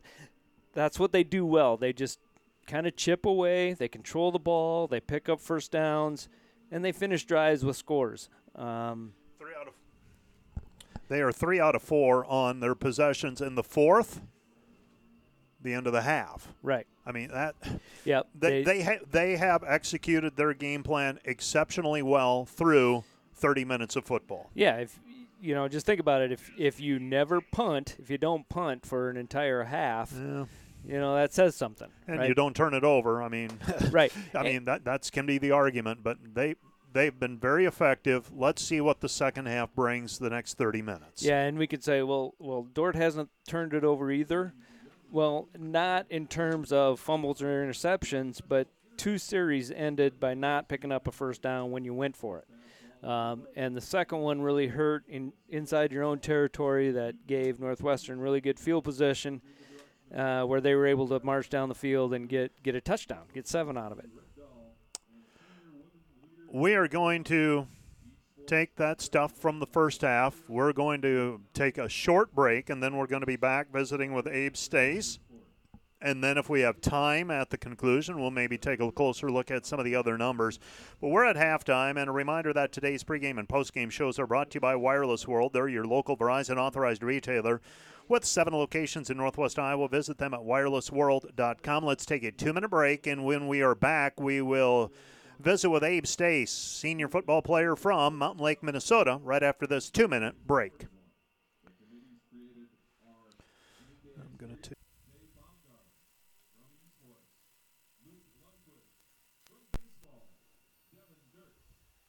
As we take a look at our profile for this week of a Dordt football player, we are going to go to the defensive side of the football, Abe Stace. As we take a look at our profile for this week of a Dordt football player, we are going to go to the defensive side of the football, Abe Stace, and he joins us. And Abe is from Mountain Lake, Minnesota. Do I have that correct? Yep. Where's Mountain Lake? Mountain Lake's in southwest Minnesota, a small town, about 2,000 people, right on Highway 60. How does one get from Mountain Lake to Dordt University? What was the path here? Kind of a funny story. I didn't even know Dordt existed until I was probably a junior in high school. Okay. And then one of my good friends, Regan Severson, he's a year older than me. He came here for engineering. And then he gave my phone number to the football coach because he's a football manager, and that's just kind of how it all started. So Dordt found you rather than you finding Dordt, more or less. Yep. What'd that recruiting process look like? So Brandon McCormick was my main recruiter. Okay. And I had known him from previous years just because he went to Crown with my sister, and they were good friends. Okay. And so he knew my family, and he knew that we love football and just good family. So he recruited me to come here, and he was really excited about me coming. He watched a lot of my film and just reached out to me, and I went to a couple of Dordt camps. So now we can want you. What made you decide to come here? The main thing for me was I wanted a school with engineering, football, and that honored God, and I found all 3 of those here, and I prayed about it a lot, and I felt like I was truly led to come here. You are in year 4. Has it been a smooth ride through those 3.5 years? How have the 3.5 years gone for you? I'd say the 3.5 years have gone super well here. The engineering program is immaculate. I couldn't ask for anything better. And just in terms of honoring God, I think Dordt does a great job of that in the football program and in school. And just relationships, the people here, you can't have better people. So that's just been awesome. You talk about the engineering program being your word immaculate. Why do you feel that way? I'd say the professors have in-field experience, so they know what you're going to see in the field, and they really do care about you as a person, so they want to form great relationships with you. And that's just super helpful in trying to get you to learn what you need to know to get out into the field someday. What do you want? I mean, engineering is wide open from what I can tell. It can be anything from being a construction manager on site and blueprints, and it can be nuclear physicist. I mean, it is the wide open. What interests you? So I'm a civil engineering emphasis, so that can be anything from groundwork to bridges to anything like that. But I'd want to go into probably land development / site work, and then inspection along with that. So on the site, inspecting it as it's going on, seeing how it's going, making sure everything's up to spec. Okay. That's what I enjoy doing. You're also a football player. We're talking about engineering. You're also a football player. You are a safety. You are more or less, I think of you as a quarterback on the defensive side of the football. Is that how you view that position? Absolutely, yeah. There's a lot of – so I go to the passing strength every time, and that's just kind of where more of the guys are at, and it's just nice to be able to communicate with all the guys.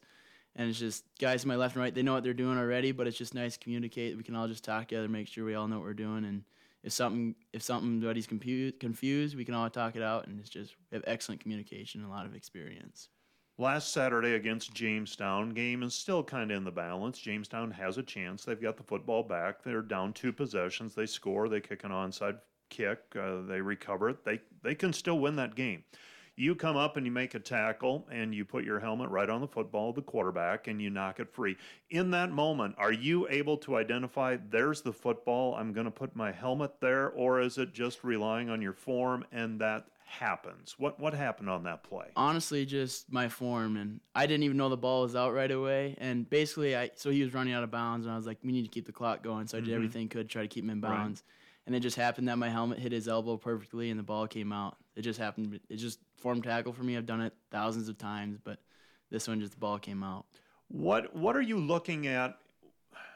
Take me through the process of, okay, defense, you get your base play from the sideline of what they want in terms of what you're looking at. The offense comes up to the line of scrimmage. What are you taking in and processing in those 10 and 15 seconds? So it all depends on the team, I would say, and where star players are at or what formation they come out in. It depends on where I get aligned and where my eyes should go to start the play, where they should go right after the snap. Just a lot of things are dependent on how the offense comes out and just what formations and where studs are at, tendencies, just things like that. Watching film will determine where your eyes should go, but not necessarily determining what you'll do, but having just that in the back of your mind that something could happen here that you know of. And once the snap happens, it's read and react. Is that what it is? Mostly, yep. Unless there's some sort of film you saw where you saw a tendency and you're just reacting faster. Especially you're still reacting, but sometimes you can react faster depending on what you've seen. Now, if I remember correctly, when you came to Dordt, Mountain Lake, you already alluded to the fact, small town. Yep. I'm imagining smaller high school. Yep. I'm imagining you didn't leave the field a whole lot. Nope. What was the transition to college where you are not on the field all the time and you've got to make a decision probably between offense and defense, and maybe the coaches helped you along the way with that, but what drew you to the defensive side of the football? Honestly, probably right away, it was just playing right away. Okay. Because in high school, I played quarterback and safety. Yeah. And it's adjustment going from being on the field all the time and playing quarterback where, like, all eyes are on you the whole time versus just going to defense where not many people know you unless you make a tackle or you mess up. So it's just been a kind of adjustment in that way, but I love playing defense. It's just some say it's like the hardest thing to do is play defense because, especially in today's football, it's an offensive league. Defense is... The rules are slanted for those offensive guys, aren't they? Absolutely. So that just makes it more challenging, and that just makes it more fun. So then we get out there, and it's never easy. It's extremely hard to shut guys out. So if you can do that or hold them to low points, it should feel like you're doing your job really well. Lots of experience on that side of the football as well, and it's changed from when you arrived 3 and 4 years ago. Because, like you said, you had to play right away. You've got to be pretty good as a freshman to come in now and find a way onto this defensive unit. Things have changed. Yeah, absolutely. When I came in, I think there were 3 other freshmen that started with me, so it was just a whole different program at that point. I'm really proud of where we're at now, where guys need to develop first before they can play, and it can be kind of hard in that way where you may have to wait a year or two to play, but I think that's a good place for a program to be at. I always think it's a big jump. I mean, physically, it's a big jump, and to be ready to go, that's a real challenge. You've got a few weeks left of this season, hopefully a month or two, we hope, but we'll see what the next 4 weeks bring. Then what happens for you? Is there any thought towards a 9th semester? Are you going to look for a job? Or grad school? What are you thinking? So because of COVID, I can come back for my 9th semester, and I'm thinking I'll probably do that as of right now unless something changes. But as of right now, I'll be coming back for my 5th year, my 9th semester to play another year of football. And you can probably pick up a few more engineering. I mean, you can improve yourself academically by going a 9th semester, I would imagine. Yep. And then what? I mean, that's a little ways away. I understand that, but where do you see yourself? Are you looking in Minnesota? I mean, do you want to stay in the Midwest? Are you wide open? Have you done any internships? I'm curious what you're thinking. So I've done 2 internships at Beck Engineering in Orange City, and so I grew up on the farm in Minnesota, And so it kind of just I have to determine where I want to go. My girlfriend's from Michigan. Okay. So it kind of just depends on where we decide that we'll end up. And You got a lot of things in play. yeah. So Well. big decisions coming, but haven't made any yet. Abe, I have enjoyed watching you play. That's my seat. I just love watching people play and compete and do it with a certain joy, and you seem to have that. So I appreciate that, and I'm grateful for it. Love to see you a fifth year. If you don't, I completely get that. You've got to make those decisions. But thank you for the 3.5 years you've given us so far, and looking forward to the last half of this season. We'll see where it goes from there. Thank you. Thank you for your time. That is Abe Stace, and really, I will. This is an aside. As much as I love to broadcast games and competitions, it is one of the favorite things that I do, favorite part of the job.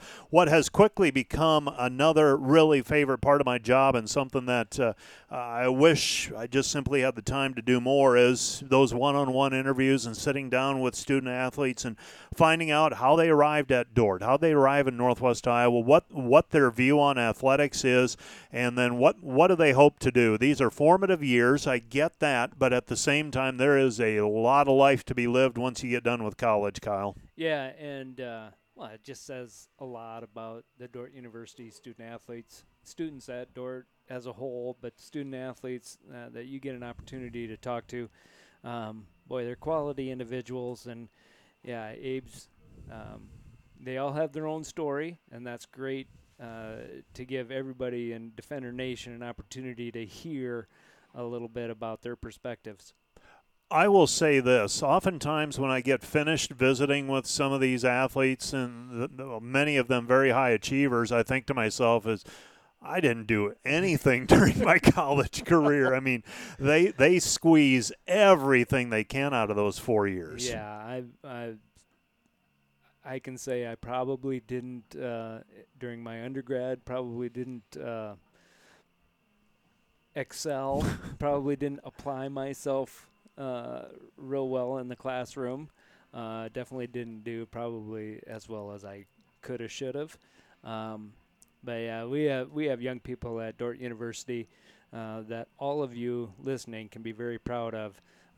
They're at Dordt for all the right reasons, and on top of that, they're contributing like Abe in an athletic program or somewhere else on campus, and that's pretty cool. I always tell people, I said, you want to feel bad about how you spent your college years? Fill out an academic All-American nomination, because the paragraph, I'm limited to characters and all those kind of things and how many I can put together. I remember last year doing Alex Huseman, a football player. He was a pre-med biology major, 3-time All-American, and it's like he's done more at 22 than I've done at 52. And so it's I really, back to what I was originally saying, that has turned into one of the high points, and I'm so grateful also. I am rarely turned down. I mean, they get an email from me. Some of them know me, some of them don't. They're very willing to come in, sit down for 15 to 30 minutes, and very grateful for their openness and willing to do that as well. Yeah, I'll just say a thank you to all of the Defender student athletes who do respond positive to you and can share some thoughts, because it makes all of us listening really appreciate what they're doing and what they've done here at Dordt University. Well, Dordt will be kicking off. Stephen Leinen will kick off into the wind as we start the second half of play, and a high end-over-end kick that's going to be caught in the wind and drops at the 20-yard line, return to the 25, bouncing to the outside to the 30, has a wedge, 35-40 into Dordt territory and escorted out of bounds at the 40, looks like about the 45-yard line. A good kickoff, a high kickoff, but the coverage team may have overrun the coverage just a shade, and Northwestern able to go to the far side of the field and forced out of bounds at the 42-yard line. Yeah, and both kick teams really had the same philosophy, kicking to the north, into the wind, that high, shorter, quick kick. Dordt got very little out of their returns because of the Northwestern coverage team, Flip side, Northwestern able to catch it on the run there and end up in positive field position. Northwestern with the football, first down and 10 at the 42-yard line. Ball is snapped, fumbled in the backfield, and Gramstead is brought down. Scoops it up. Drew Dahm is there for the defenders along with Jessup Leakey as things collapse. Gramstead picks it up, struggles forward, loses maybe a yard on the play. It's going to be second down and 11. Well, and that's probably the first negative play for the Northwestern offense. Hopefully that's something that this defender defense can take advantage of. Second down and 11. Over in Sioux Center today, men's soccer on the field. It's 1-0. The defenders leading that one. Defender soccer team getting a win over Jamestown this past Wednesday. They're rapidly reaching the conclusion of their season as well. Gramstead back to pass at the 50, looking, surveying, pass underneath, and brought down immediately. Dan Jungling makes the tackle on the completion to Gerard. Got 5 yards back, maybe 6. It's going to be third down and 5. So pickup of 6. It's third down and 5. Third and 5 for Northwestern, 37-yard line of the defenders. Eli Stater, this is probably on the outer edges of his kicking range. We will wait and see. He has a kick of over 50 yards this season. Gramstead splits the backfield. This is where Northwestern is shifted at times. Third down and 5. Would be shocked if they did that here. Movement along the line of scrimmage. Gramstead loses the snap, picks it back up, looking, pass under the, and it's battered away and taken away by the defenders. An interception for Dan Jungling. There's a flag on the opposite sideline. Be interested to see what that is. It's kind of in that area of defensive holding. Michael Story and Lucas Huttinga over there, and Story's indication is it's going to be a hold.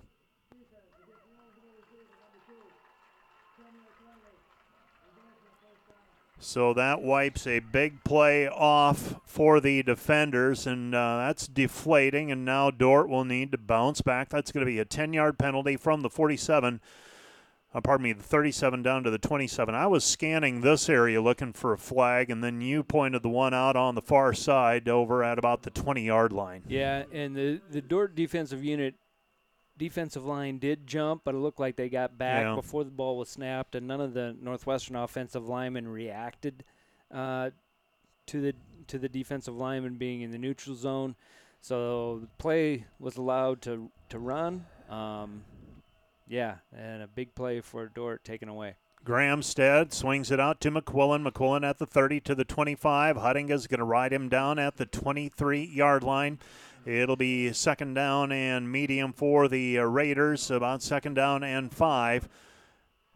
It has all the finesse of a sledgehammer at times where they just do what they do, and they do it well. And so far there hasn't been the big flash, if you will, but it has been painfully effective. Well, and you know they have those capabilities. You've seen McQuillan make big runs in previous years. You know what Michael Story can do from the wide receiver position.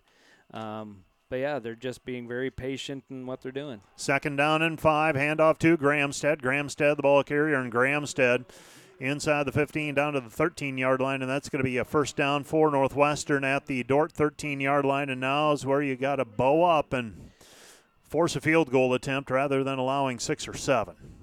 First down and 10, maybe force a turnover. First down and 10 at the Dordt 13-yard line. Northwestern taking the opening kickoff of the second half, and they're now threatening. Gramstead has McQuillan to his right. Lining up on the near side is Gerard. 3 receivers to the far side. 3 down linemen for the defenders. Swing pass, left side pass is complete, and Huttinga is there for the tackle. That was completed, I believe, to Schaefer. Schaefer on the reception, picks up 2, maybe 3 on the play. It's going to be second down and 7. Yeah, and just a nice open field tackle there by Huttinga. Just good inside-out path to the ball carrier, and nice solid tackle. So second down and 7. Football is at the 11. They need the 4-yard line for a first down. Hastings leads Mount Marty 28-21. Here's the shocker of the day so far. Doane leads Midland 7-6 at halftime. I don't get it. Second down and 7. Grahamstead back to pass. Grahamstead steps up, pass underneath is complete to the 5-yard line. Short of the first down, that's going to set up third down and short. Pass was completed to Peyton Carroll.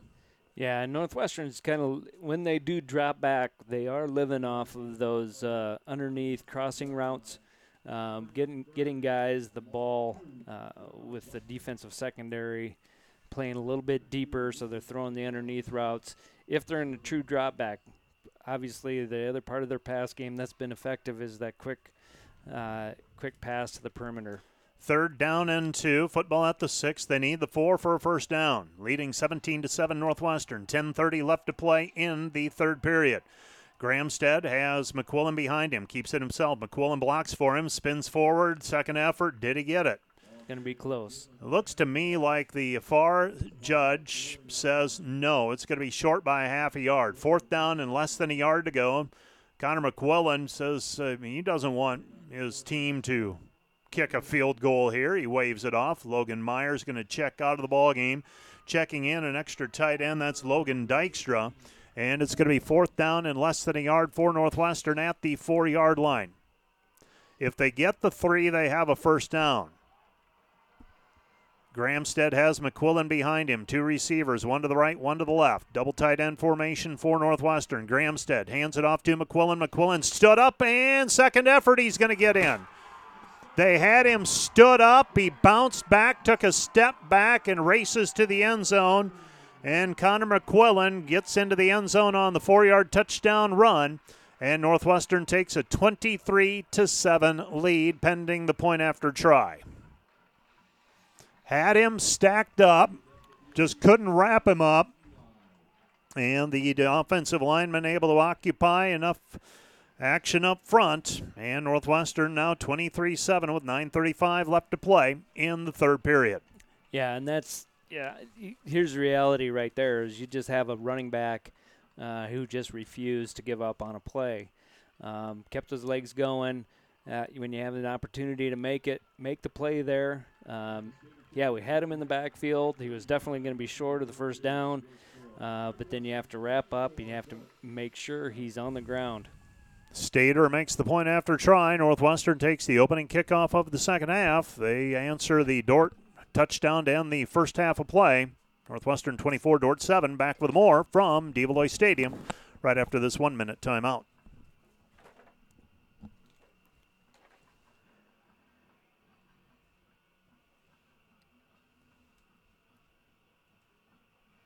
Today's broadcast is brought to you by Snyder Insurance and Financial Group of Sioux Center, offering life, health, Medicare supplements, annuities, and more. Trusted service and exceptional products with you in mind since 1973.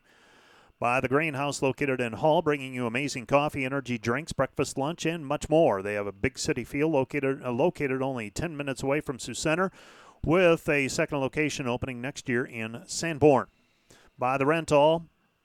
Get ready to power up your projects with equipment rentals from Rental. From heavy-duty machinery to the latest power tools, they've got the gear to make your project a success. Visit them online, rental.com, or call 712-722-3928.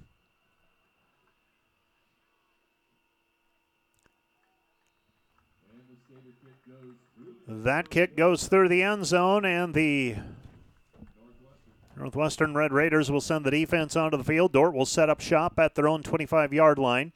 Reminder that today's pregame and postgame shows brought to you by Wireless World, your local Verizon authorized retailer with 7 locations in Northwest Iowa. Visit them at wirelessworld.com. So 24-7 our score. Dordt needs an answer here. Just don't know how many opportunities you'll get with Northwestern with that ball control offense. And when they play with the lead, they playing with house money, if you will. Motion a man out of the backfield. That's Wellen. Here's Cruz. Cruz on the keeper. Pitches it right side over to McCoy. McCoy wrestled out of bounds at the 27-yard line. It'll be second down and give him a gain of 3 on the play. 28-yard line. It'll be second down and 7. Yeah, and you see that play work so well for Dordt against just about everybody else, where that ends up being an 8, 9, 12-yard gain. But because Northwestern runs so well defensively, they get a lot of guys to the ball. They're able to string that out to only a 3-yard gain. Second down and 7, inside handoff. It goes to Welland. Welland low to the ground, close to a first down. It's going to be shy by at least 2 yards, maybe 3. So they give him 4. It's going to be third down and 3. Third down and 3 yards to go on the carry by Welland. Rohr will check out of the game. Ethan Snyder comes in as a tight end for the defenders. Third down and 3, 8:38 left to play. Third quarter, Northwestern 24, Dordt 7. Colson Cruz up to the line of scrimmage. 15 seconds on the play clock. Dordt moving right to left into the wind here at Develoy Stadium, south to north. Cruz on the carry, and Cruz met short of the first down marker by a couple of yards. Dort's going to have to punt with the wind, and we're going to get Blade Coons on the field. Punting into the wind. And Blade Coons will come on to punt, and the Northwestern defense comes off of the field after a 3 and out. And they feeling pretty confident about themselves thus far. Their offense is 4 for 5 in terms of scoring, with the one drive being the last drive of the first half where they didn't score. Now Blade Coons trying to limit the damage here, get the punt off. And the line of scrimmage is the 33. Coons gets it away. This one's a wobbler. Takes a bounce, and it'll be down near the 40-yard line. Looks like it'll be at the 42-yard line. Matt Bumgars made contact with it at the 42, and it's going to be first down and 10 for Northwestern. Good field position to start for the Red Raiders. And the challenge, the assignment becoming more challenging for Dordt here in the latter stages of the third quarter. 7:28 left to play in the third period. Yeah, Northwestern again with good starting field position here in the second half on their second series, really taking advantage of, how the wind is a factor in the game. You really want to force a powerful and efficient offense like this to travel a long ways. First down and 10 for Northwestern. Handoff to McQuillan. McQuillan darts his way towards the 40 and brought down at the 43-yard line. Ian McDonald on the carry. On the tackle. It's going to be a gain of 5 on the play. Second down and 5 for Northwestern at their own 48-yard line. So second down and 5 for Northwestern at their own 48. 7 minutes remaining in the third period. Northwestern 24, Dordt 7. And Northwestern very adept right now at taking what the defense is giving them. They've not gone outside of themselves. They've also not have to go off script very much here this afternoon so far.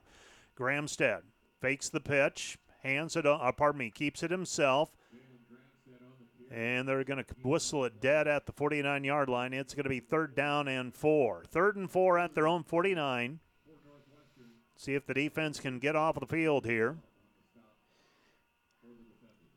Yeah, you can kind of see the game plan for Northwestern. They're definitely going to take their time in and out of the huddle. They huddle up every offensive play and make sure everybody's on the same page. But they're going to snap this well under 10 seconds left on the play clock just to burn as much clock and shorten this game as much as possible. 6 minutes remaining in the third period. Back to pass is Gramstead. Gramstead pass underneath McQuillan all by himself. That's a missed assignment. McQuillan out of the backfield, and he's into Dordt territory inside the 30, pushed out of bounds at the 27-yard line, and he simply got Dordt defense lost him when he came out of the backfield. Yeah, and we mentioned it earlier. He's a very good running back. He carries the ball well. He makes people miss. He's a load to take down.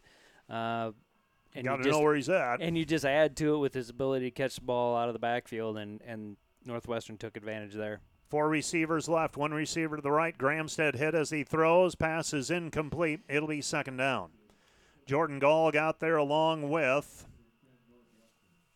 I believe that was Drew Dom who got there. So Gall and Dom got there applying some pressure. One of the few times Dort's been able to put pressure on Gramstead here this afternoon. It'll be second down and 10 for Northwestern at the Dordt 27-yard line. Yeah, and probably one of the few times that Northwestern was trying to throw the ball a little bit farther downfield. Good pressure. The hit on Gramstead definitely caused the ball to be thrown short. Second down and 10 at the Dordt 27-yard line. Gramstead back to pass. Gramstead flushed from the pocket. He's going to scramble. Isolated, gets away from Ian McDonald, and he's going to be dragged down this time by Abe Stace. But that's a first down for Northwestern at the Dordt 12-yard line. Well, when he gets free, he becomes a cool running back, and he's pretty adept at finding the seam and making you pay. Gramstead now a total of 6 rushes. That hardly seems right to me. I think they missed his long run when he scrambled in the first half. He had 30 or so in that first half. Right. Yeah, they only have a long of 8 on the live stats, so. Pitch over to McQuillan. McQuillan, the ball carrier, stiff arm, gets away from Huttinga, tries to turn the corner, and he's forced out of bounds inside the 5-yard line. It will be second down and goal to go, this time from the 5. I think beg your pardon, not goal to go. Second down and 3 at the 5. Yeah, Dordt defense really has to cause a negative play here. Get Northwestern in the backfield, a loss of yard, turnover, got to create something defensively. Second down and 3. Gramstead throws it wide open. Michael Story uncovered over on the far side, and Story all by himself, and that makes it 30-7. Yeah, I don't know if somebody got just caught in the huddle and didn't see Story split out, but he was totally uncovered. Yeah, just snapped the ball and, playing in the backyard. Just don't have to worry about a defender being in the way. You just throw it out there, and Northwestern gets an easy score on the play. Northwestern 30, Dordt 7, 4 minutes left to play in the third period. Northwestern showing that they're going to go for 2 here. Right side, pass over the middle is complete, and that's a 2-point conversion for Northwestern. And the Northwestern Red Raiders take a 32-7 lead with 4 minutes remaining here in the third period. You're listening to Dordt Football on KIHK. Let's take a 1-minute break, and we'll be back with a kickoff right after this.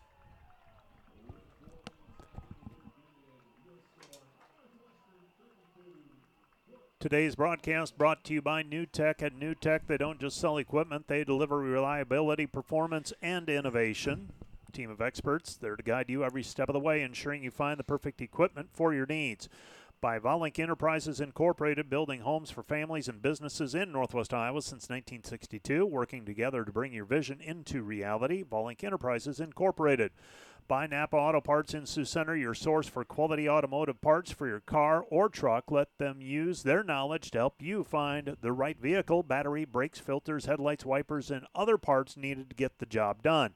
Napa Auto Parts in Sioux Center, and by 712 Realty, a team of realtors in Northwest Iowa with the drive, care, and results you need to buy or sell your home. Visit them online, 712realty.com, leading you home. And by the Van Engelenhoven Agency, your trusted independent insurance agency in Northwest Iowa.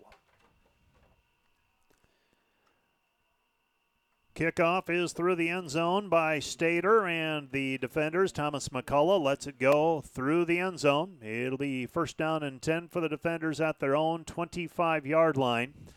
And that has been the rule of the game so far. Not great starting position for the defenders on offense, and trailing now 32-7. Looking to get something going here with 4 minutes left to play in the third period. Colson Cruz, that is. Stack the eye behind him in the pistol. He's going to roll right. Pass is picked off and taken away by Kyler Fritz. Fritz with the interception, and Fritz on the interception at the 25-yard, returns it to the 25-yard line, and Northwestern will take over first down and 10 at the Dordt 25. And the Dordt defense, they've going to feel like they've been on the field a long time already, because they have. Right now, the time of possession, it appears 26 for Northwestern, 12 for Dordt. That disparity becoming pretty heavy on the shoulders of the Dordt defense, and Northwestern will take over first down and 10 at the 25-yard line after the interception. First turnover by either team this afternoon, except for the 2 on downs by Dordt earlier. So first down and 10 for Northwestern at the 25. Gramstead rolls right, stops, plants, throws, pass is tipped and incomplete. Very nearly picked off by Chip Casey. Brings up second down and 10 for Northwestern at the 25-yard line. Yeah, and Casey does a good job of not biting on the play action, kind of some of the underneath movement, stays over the top. Had a play on the ball. An opportunity probably for an interception, but at least he knocked it away and forced a second and 10. Second down and 10 yards to go at the 25-yard line. Gramstead is going to roll right. Gramstead on the run. Pass is incomplete, intended for Austin Gerard. That's going to bring up third down and 10, and you see Northwestern playing here with a little bit more loose on offense here, trying a few different things. It's going to be third down and 10 now at the Dordt 25-yard line, leading 32-7 with 3:43 left to play in the third period. So third down and 10.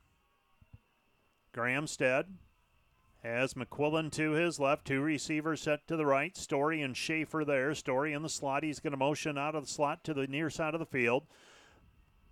Gramstead under pressure, and he's going to be sacked. Cooper Hidalgo on the sack. It's going to be a loss of 9 on the play. Jordan Gall also there for the defenders. That'll set up fourth down and 19, and we'll likely see a long field goal try here by Eli Stater with the wind. Yeah, good job of getting some pressure and not giving that run lane that Gramstead has done a good job of squeezing through and getting positive yards with his legs. Just a nice job of collapsing the pocket and getting that sack, forcing a long field goal. Fourth down and 19, Stater to try a 51-yard field goal. Stater has a couple of over 50 so far this season. His kick has plenty of leg. It's up and through. And the Northwestern Red Raiders lead now 35-7 on the 51-yard field goal by Stater. 35-7, 2:51 left to play in the third period. Back with more from Orange City in 1 minute.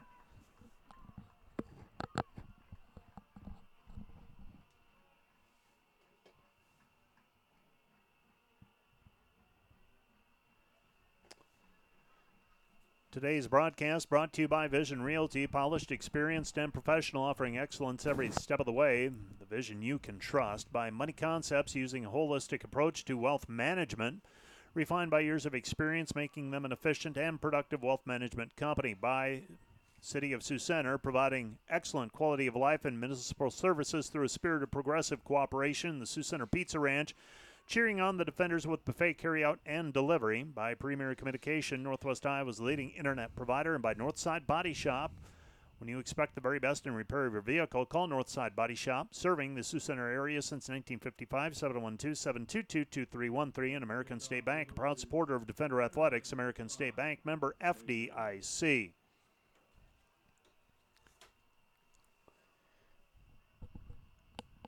Kicking off will be Stater as we get into this offensive possession for Dordt. Over the head of Thomas McCullough through the end zone. And with 2:51 left to play in the third quarter, Northwestern leading 35-7. And the defender offense, it's been a challenge to get anything going with regularity so far today.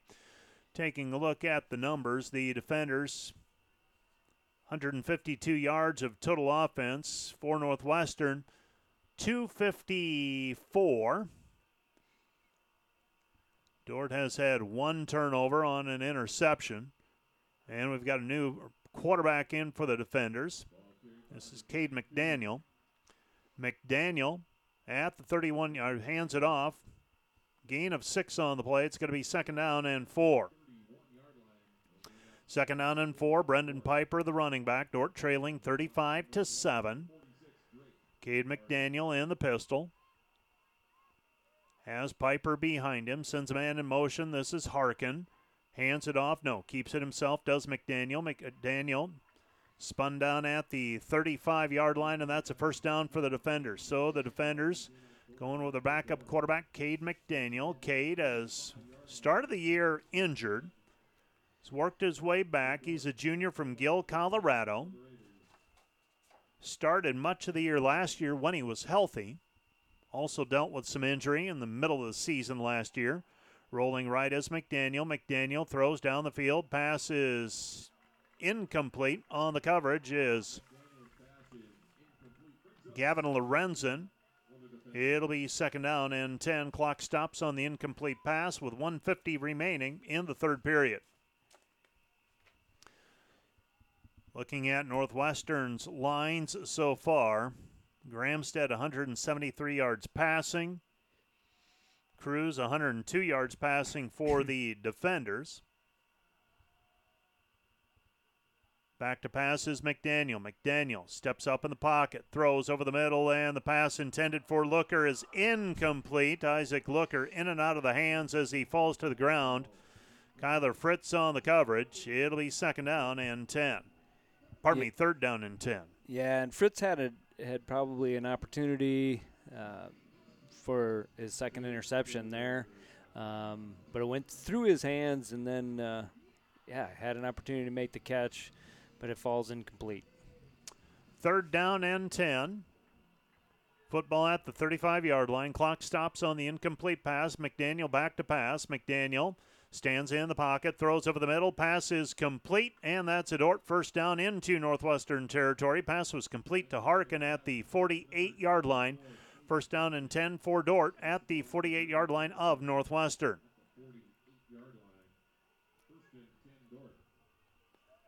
So Dordt going hurry up here. McDaniel has Nick Wellen behind him. 3 down linemen for Northwestern up front. Cade McDaniel fakes the handoff, passes over to Harkin. Harkin gets the sideline, and he's forced out of bounds at the 40-yard line. Clock continues to run. Under a minute to go here in the third period. Dordt trailing 35-7. Caden Harkin on the receiving end of that. An 8-yard gain on the play down to the Northwestern 40-yard line. Yeah, and a good job by Rohr out front blocking on the play. Sprung Harkin for a little bit more yardage on the play. Putting yourself really in a nice positive second and short. Second down and 2 for the defenders. Wellen is behind McDaniel. Man in motion is Looker, right to left. Back to pass is McDaniel. McDaniel slings it over the middle. Pass is incomplete. Nearest man there was Caden Harkin. Falls to the ground. It'll be third down and 2. Third down and 2 for the defenders at the 40-yard line. Clock stops. 29 seconds left to go in the quarter. Well, Northwestern with in control here. Let's see if Dordt can trim the lead, put a little pressure on. Stranger things have happened, but you got to take advantage of every opportunity from here on out. The clock working against you. Bolden in motion, right to left. Handed off and up the middle, that's Piper, and Piper is stopped for no gain on the play. It's going to bring up fourth down, and the defenders likely will take the quarter break to think about it. With 10 seconds remaining, Piper running in, McCoy out, so that was actually a handoff to McCoy, and that's going to bring the third quarter to an end. Northwestern 35, Dordt 7. We head to the fourth quarter of play. You're listening to Dordt Football on KIHK. Back with more in 1 minute.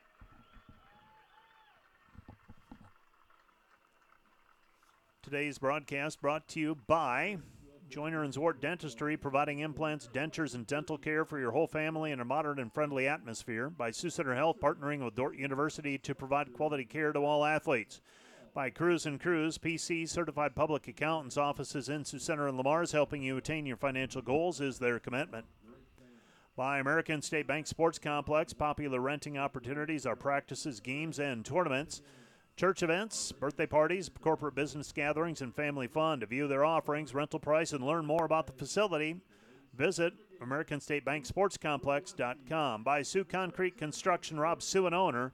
excelling in flat work, poured walls, and decorative concrete projects, dedicated to providing customers with a good experience and quality workmanship. SiouxConcrete.com.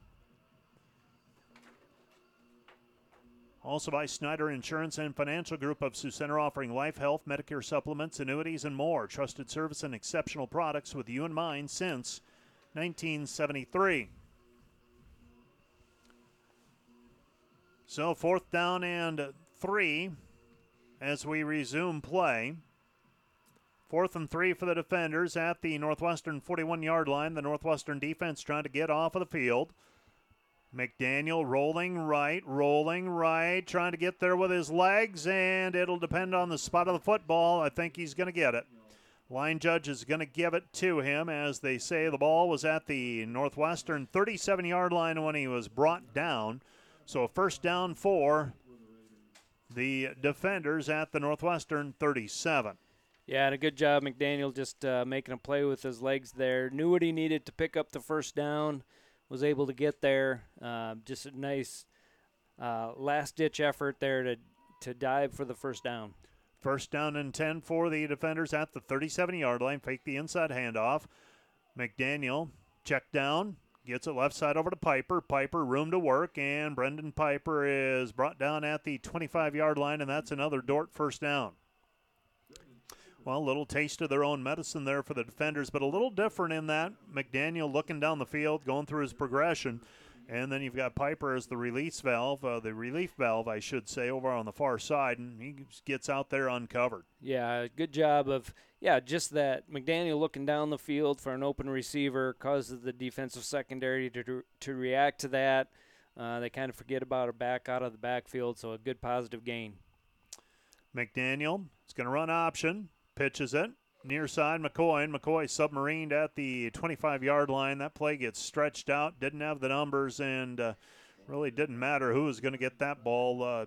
Northwestern had it defensed well. Yeah, they want you going laterally, going east and west, because, when you have a defensive secondary that's athletic and can run well, they're going to react to the play. And even if you get it out to the pitch, there's just nowhere to run. Second down and 9. Back to pass is McDaniel. McDaniel pass over the middle is complete near the 11-yard line. That'll be a first down. They mark him at the 12. Pass completed to Cade Rohr. And a first down for the defenders at the 12-yard line. So first down and 10 to go from the 12. 12:45 left to play in the game. Northwestern 35, Dordt 7. Coming up in Sioux Center, volleyball action. That'll be on the Dordt Media Network. Jamestown versus Dordt. Soccer, they began play at 2 o'clock today. Dordt versus Doane. Pass over to Harkin. Harkin has it inside the 10, down to about the 7-yard line before he's brought down. Pick up a 5 on the play. It's going to be second down. Yeah, what they're going to talk to Harkin about is just be a little bit more patient. Let those two guys out in front of you block. Keep that ball on the outside. Once you turned it inside, there's just too much pursuit from the Red Raider secondary. Wellen on the far side, and Wellen picks up 2 yards on the play to the 5. And it'll be third down and 3. Third and 3, Dordt needs the 2 for a first down. 11:45 left to play in the contest. Cade McDaniel has Wellen behind him. Motions Wellen out of the backfield, empties it. Looking right, pass into the end zone, and in and out of the hands of Cade Rohr. Clayton Bosma on the coverage, and the pass falls incomplete. It'll be fourth down. So 4th and 3 for the defenders at the 5. They're going to go for it here. All indications are that they'll go for it here. That one chance for Cade Rohr to make the play, but Bosma able to break it up. Yeah, really well-thrown football by McDaniel. Just giving Rohr an opportunity to make a play in the end zone. Just didn't come up with the ball. 4th down and 3. Fake the inside handoff. Rolling, and the pass is complete. Touchdown defenders. Cade Rohr on the misdirection all by himself at the goal line. And Caden McDaniel able to help engineer a scoring drive for the defenders, making it 35-13 with 11:25 left to play in the fourth quarter. And the point after try on the way for the defenders and Stephen Leinen. Yeah, well-designed play, good call by Coach Penner, getting some backfield action, pulling the Red Raider defense one direction, got a rower wide open for the easy touchdown catch. Point after try on the way for Leinen. Snap is down, kick is up, and the kick is good. And the defenders back to within 3 scores, 35-14, 11:25 left to play in the contest. Back with more from DeValois Stadium, Corver Field in Orange City, right after this 1-minute timeout.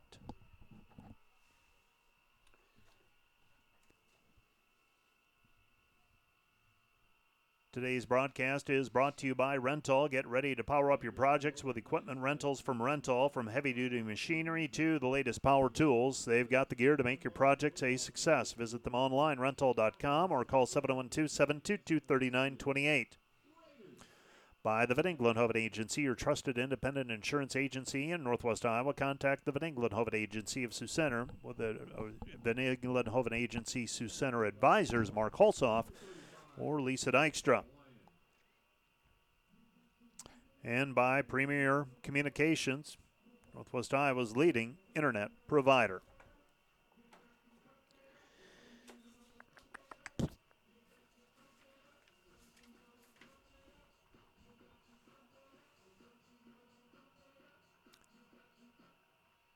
Stephen Leinen on the kick, and he kicks it into the end zone. Northwestern anticipating an onside attempt, and they had the hands team. They had one single return man back at about the goal line, and the defenders kick it into the end zone. It'll be a touchback, 1st and 10 for Northwestern at their own 25-yard line.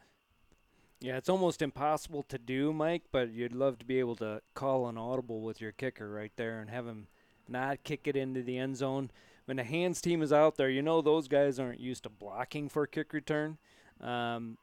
So, yeah, force the deep guy to actually field it in play and try to carry it upfield.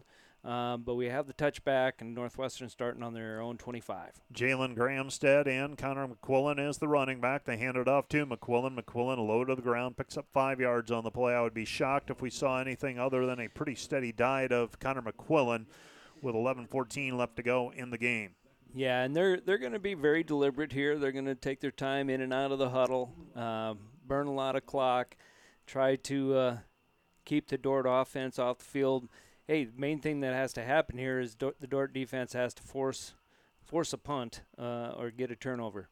2nd down and 5, football at the 30-yard line. Sam Andrews lining up, defensive tackle, along with Jessup Leakey. Man in motion is Peyton Carroll, left to right. Grahamstead, the quarterback. Grahamstead fakes the pitch, keeps it himself. He's going to be stopped short of the first down. It's going to set up 3rd down and 2. Around the conference, Dakota Wesleyan leads Briarcliff 10-7. Morningside leads Jamestown midway through the 3rd quarter, 23-15. Midland leads Doane 13-0. That's now in the 13-10, and that's in the 4th quarter. And a wild one, Hastings leads Mount Marty 35-27 midway through the 3rd quarter of that contest. 3rd down and 2 for Northwestern.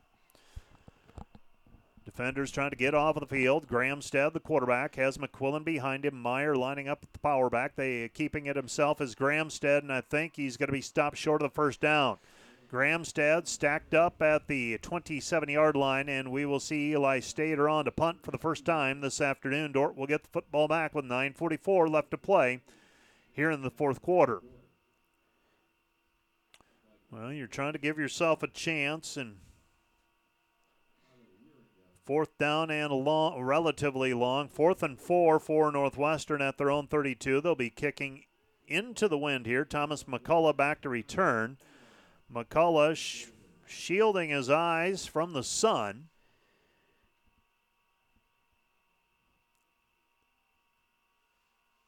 And Stater, the line of scrimmage is the 32. This one's up into the wind, and it'll take a Northwestern bounce inside the 50. on the Dordt half of the field now. Rolls dead at the 34-yard line. It'll be 1st and 10 for Northwestern at their own 34-yard line. Checking soccer, men's soccer in Sioux Center. Dordt and Doane still tied 1-1. Doane getting the equalizer in the 29th minute. Dordt got the first goal of the game. Looked like a fast break goal inside the first minute scoring.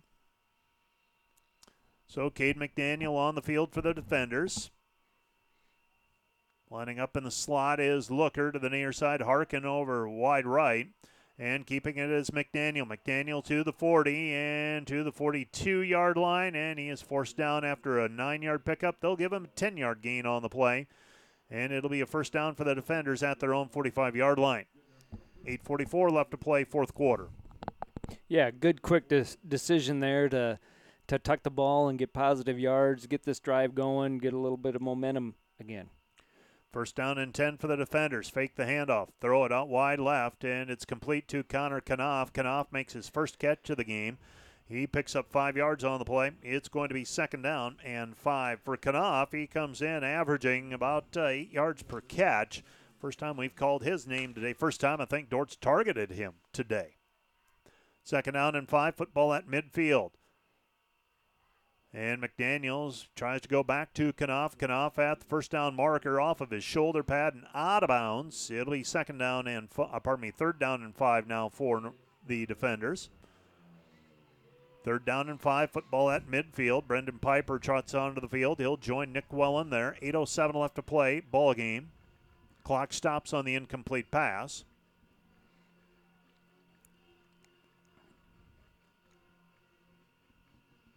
So 3rd down and 5. Cade McDaniel surveys. He's got 2 to the right, 1 to the left.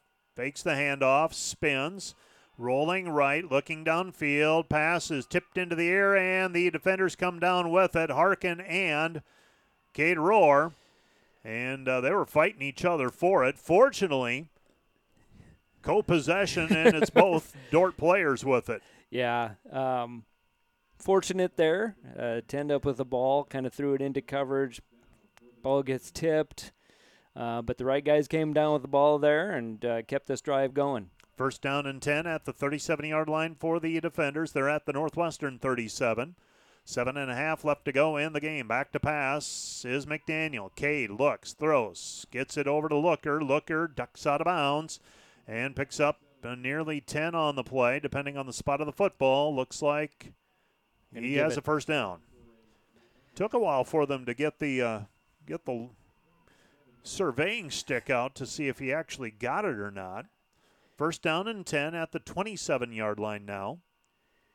Preston McCoy onto the field for Dordt, trailing 35-14, 6:55 left to play in the game. Dordt trying to rally. Trailed at one point 35-7. Handoff, Piper. Piper stood up at the 25-yard line, picks up 2 on the play. Everything that Dordt has gotten today on the ground has been earned. The defenders so far today, 66 yards of offense on the ground, 161 passing. Leading ground gainer is Brendan Piper. They've got him for 5 carries for 26 yards now and a long of 13.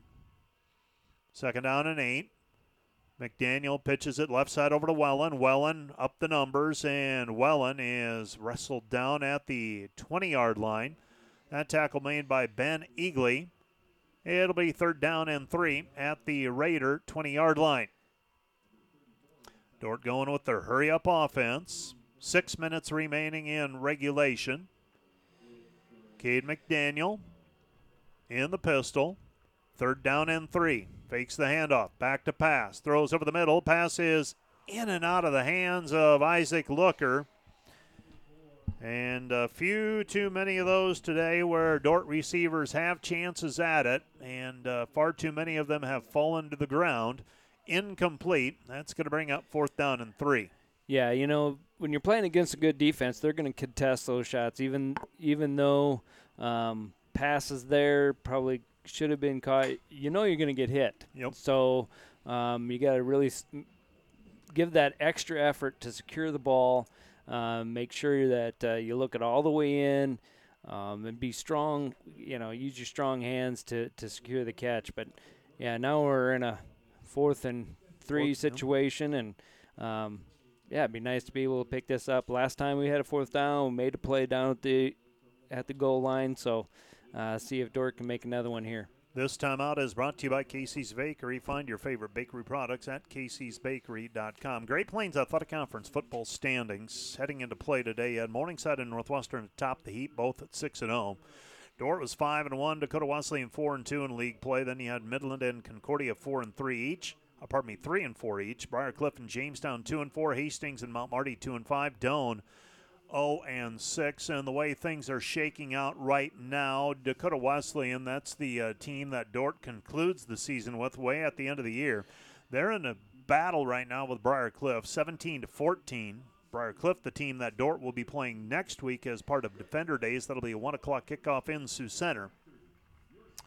So those are two teams that the Defenders have yet to see this year matching up today, and I believe that one is in Sioux City. 4th down and 3 for the Defenders. Cade McDaniel barking signals. Cade back to pass. Cade has time. Throws. Has a man open. Incomplete. Intended for Looker. Looker goes airborne for it, and he is knocked down as he goes to make the catch. Pass play broken up by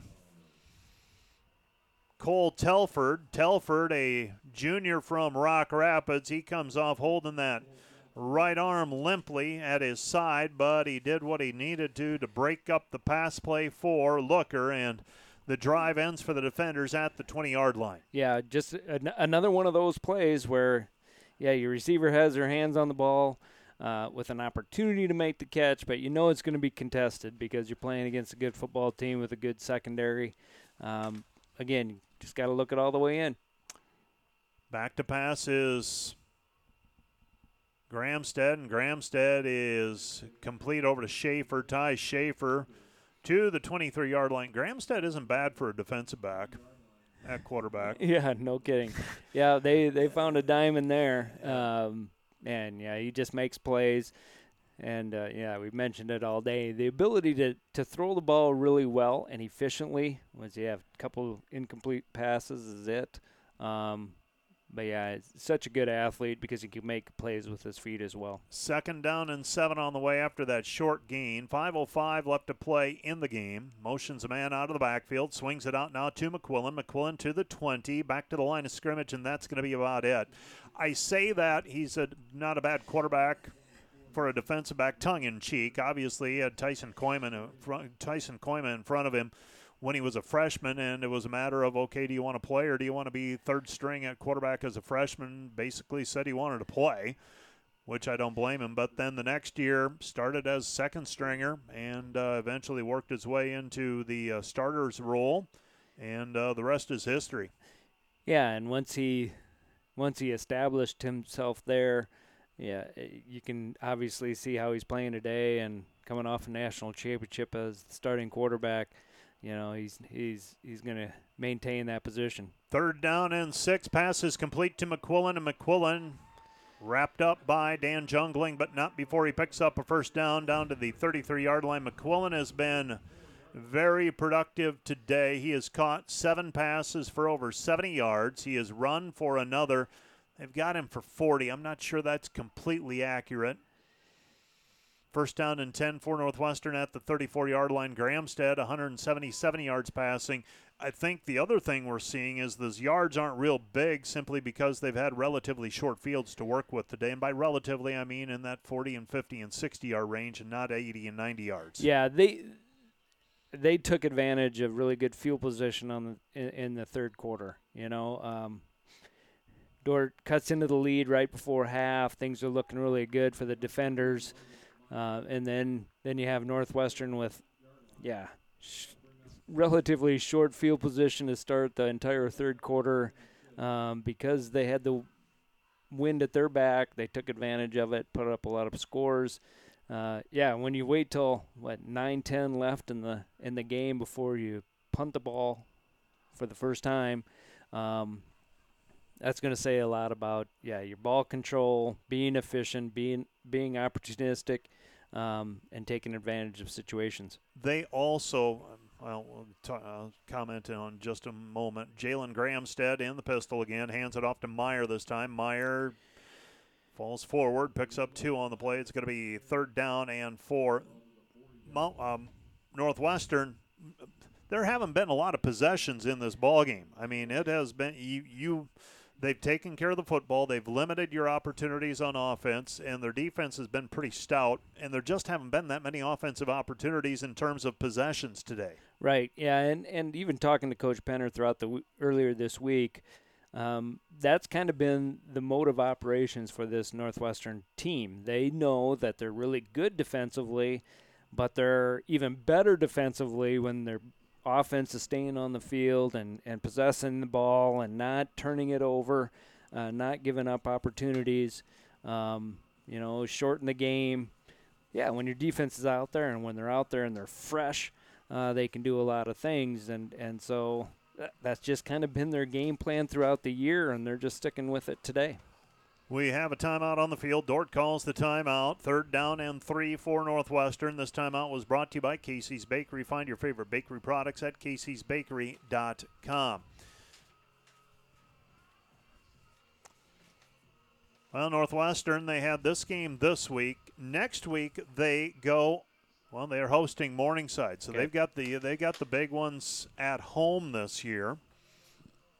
And the way it's looking, that'll be a matchup of undefeated teams by the time they get there. Looking for that score right now. Whoa. 23-22. Maybe I spoke too fast. Gramstead on the scramble. He's going to get a 1st down and then some. He's at the 50-yard line and knocked down at the 50, and he put himself in a precarious position there, and he is knocked down by Dordt's Cooper Hidalgo. And he is shaken up on the play. And this is something you and I talked about this week. As good as Gramstead is, and he runs a lot, you do get into positions where you are putting yourself at risk. Yeah, and he just he planted, looked like he may have even left the air. He did. Yeah, and then you have that pursuit, and when you have somebody like Cooper running full speed, he can do some damage. And well, I think the ball came out. I think Northwestern ended up with the ball, but he took a shot there, so Northwestern's going to have another quarterback in the game for at least one play. You hope for his sake it is simply wind knocked out of you, because it was a high-speed collision. I did not see any leading with the helmet or anything like that. Granted, it takes place across the field, but time will tell. Obviously, he's being attended to, and you have been there as a coach. Yeah. Things can turn really, really quickly. Yeah, I mean, he's such an impact player, and even on that play, picks up a 1st down, has a lot of positive yards, making a play happen because that's what he does. But he did put himself at risk, and hopefully, he's up walking off the field. Hopefully nothing serious. He'll be able to bounce back here quickly. Yeah, we probably won't see him today, and I know that's not the priority right now for Coach McCarty. We want to ensure that Gramstead is healthy and good to go for next week. Football at the 49-yard line, 1st down and 10 for Northwestern at the 49. Now there's a conversation happening on the sideline and with one of the assistant coaches and a head coach. It's going to be 1st down and 10, and Northwestern's going to call a timeout. They need to talk some things over, the way it appears. Personnel changes, and I'm not sure how much they have played without Jalen at quarterback this year. Well, I think that's part of it, right? You just want to make sure your next guy up is prepared. They probably have a couple guys that are kind of in that 2 spot. It looks like Josh. It's number 10. Yeah, and that's who we had talked about, that we thought he's listed on the 2 deep as well. You know, I got to the point where I was throwing stuff away, Kyle.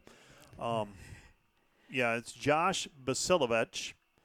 6'4", 206-pounder from Omaha, Nebraska. This time out, by the way, brought to you by Casey's Bakery. Find your favorite bakery products at caseysbakery.com. So we will get,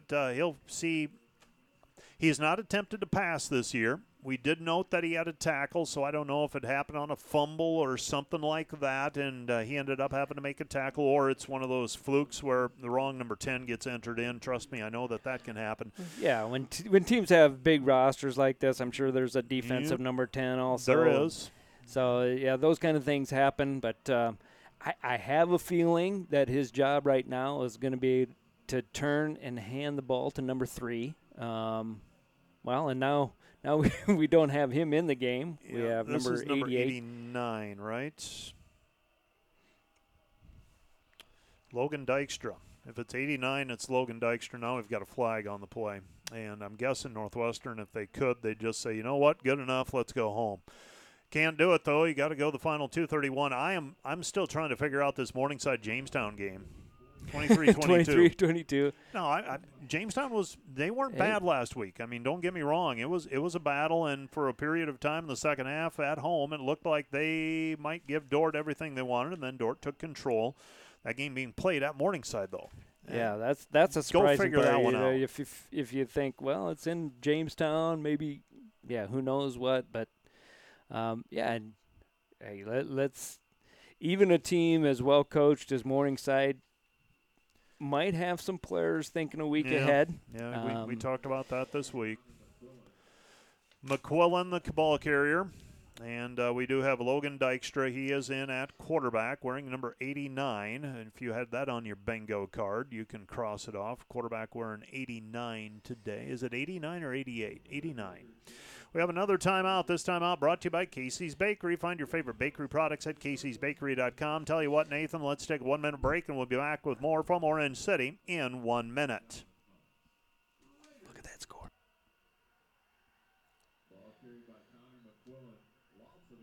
Second down and 13, and Connor McQuillan on the carry. A short gain on the play, and Dordt's going to call another timeout, preserving the clock with 2:17 left to play in regulation. Northwestern 35, Dordt 14. And obviously, if you're Northwestern, I said it half jokingly, you'd like to say, hey, let's call it good. And Dordt, they're trying to get the football back, trying to bring it back to a little more respectable difference. Right now it stands 35-14. You've got you're running out of timeouts and all that kind of stuff. So you're going to run out of time if you can handle onside kicks, and there's so many things that have to happen. But you keep playing to the end. Yeah, absolutely. And you're building, right? I mean, you're trying to get some confidence back. You're trying to make some things happen. Make this a little bit of a closer game. But, I mean, it's still a game of football. You got Gramstead on the sideline being attended to. I think he's going to be all right. They're just kind of evaluating him, but I got a feeling he's done for the day. And Northwestern is just trying to use as much clock as possible when their offense is on the field, and their defense for the most part has been pretty stingy. So I don't think they're going to have a problem punting the ball away here if they need to. Third down and 14. Back to pass is Dykstra. Dykstra dumps it off underneath, and that's going to be short of a first down. That was Austin Gerard on the reception down to the Dordt 43-yard line, and Northwestern facing 4th down and 2. Under 2 minutes to go. They can wait till about 1.5 to play before they snap this one away. They might just simply go for it here and try to finish it out, hand it off to Connor McQuillan, and see if he can pick up the 2 yards. Yeah, if they pick up the 2 yards, they get another set of downs. They're gonna kneel it and end this thing. So it makes the most sense to go for it here because you're really not in field position to do anything else with it. I think you're going to see number 3 carry the ball here. Connor McQuillan gets the pitch left side, and the football's on the ground, and the defenders cover it up. A fumble by Northwestern. And it is covered by Tyler Wieringa. It'll be a first down for the defenders at their own 45-yard line.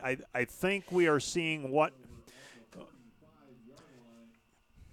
if Jalen Gramstead would be unable to play in a game and gets knocked out in a game, it's going to be a challenge. If he got the whole week to prepare, a different story. But that would be a concern, obviously, for me. Yeah, and certain just teams based on what I'm seeing right now. Absolutely, and I mean he's been their guy. You win a national championship with a quarterback that you expect to play every down of every game. And sometime this could happen, but yeah, I have a feeling Gramstad will be back next week against Morningside. Didn't look like they were really dealing with anything too serious. They were kind of testing his strength a little bit on the sideline. And he's a tough kid, so I think he'll be good to go. But you're right. When you have a guy like that, you ride him as long as you can, and that's what Northwestern has done, and they'll continue to do. Dordt picks up a first down with Cade McDaniel. McDaniel throws it towards the sideline. Pass is tipped into the air, incomplete, broken up. On the coverage for Northwestern, that's Gavin Lorenzen and Cody Mosier. Well, I want to verify this. I just saw Jamestown and Morningside was final, but I am not completely confident in the live stats that it is actually final. Yeah, that would seem to be a really fast football game because I think we have a quick game going here. And maybe that's the end of the third quarter. It signaled fourth quarter, 0 left to play. Pass completed over to Wellen. Wellen on the near side, and Wellen is brought down inbounds at the 37-yard line. 1 minute left to play.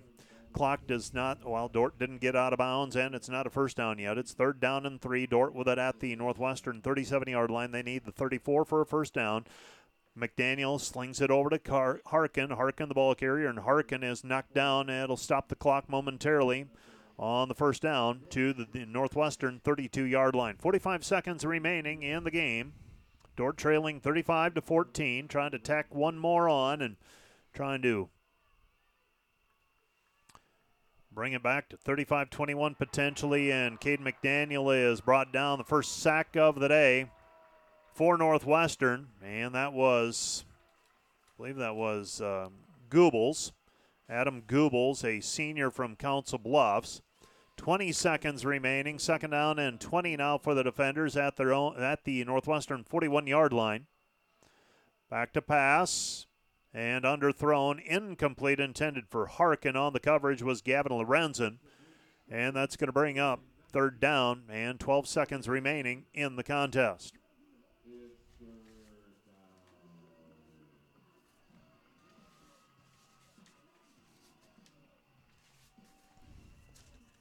So 3rd down and 19, 12 seconds remaining in the game, 15 seconds on the play clock. And Cade McDaniel, the Colorado native, directing traffic. 5 seconds left on the play clock, 4. And he's in the pistol, back to pass, steps up, throws, incomplete, intended for Harkin with 7 seconds remaining, and with it 4th down and 19, this will likely be the last play of the game, as Dordt will throw the ball towards the end zone, I would imagine, with 7 seconds remaining. Over in Sioux Center today, Doane and Dordt in men's soccer, it was 1-1 at halftime. And it's still 1-1. They're into the second half now. McDaniel back to pass near midfield. Under pressure by Goebbels. McDaniel dodges away from pressure, steps up, throws it towards the end zone, and it's going to drift out of bounds, and that's going to be the last play of the game. Our final score, Northwestern 35, Dordt 14. Let's take a 2-minute break, and we'll be back to wrap things up from Orange City with the Wireless World postgame show. Northwestern 35, Dordt 14. Back with more in 2 minutes.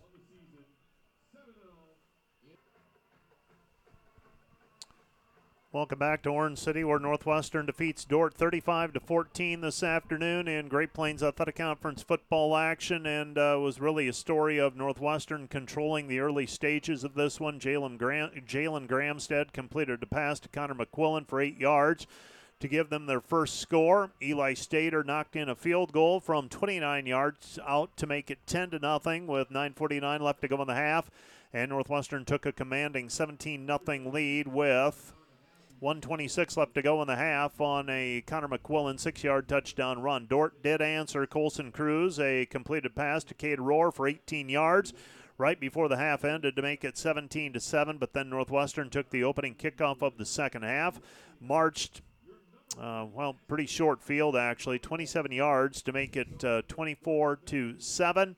And then added another touchdown and a 2-point conversion. Gramstead to Michael Story to make it 32-7. And Eli Stater's field goal made it 35-7. Dordt did get a score late. Cade McDaniel with 11:25 left to go in the game and completed a pass to Cade Rohr for 5 yards to make it 35-14. And that is how it ended. The numbers, the quick glance at the numbers, the defenders. 26 rushes for 86 yards, 3.3 yards per rush. 18 completed passes for 201 yards. That comes out to 287 yards of total offense for Northwestern. I'm not completely confident in these numbers. 35 rushes for 102 yards. That's a 2.9 yards per rush average. 22 completions for 199 yards. A total of 60 plays run for 301 yards. So only 60 plays run by both teams. 60 for Northwestern, 62 for Dordt if you want to get picky. Time of possession, Northwestern 36, Dordt 23. I've heard some say, you know what, don't pay attention to that time of possession any longer. But when you're finishing those possessions with scores, that does matter. Yeah, that's you keep the ball away from the other team's offense where they have the potential to score.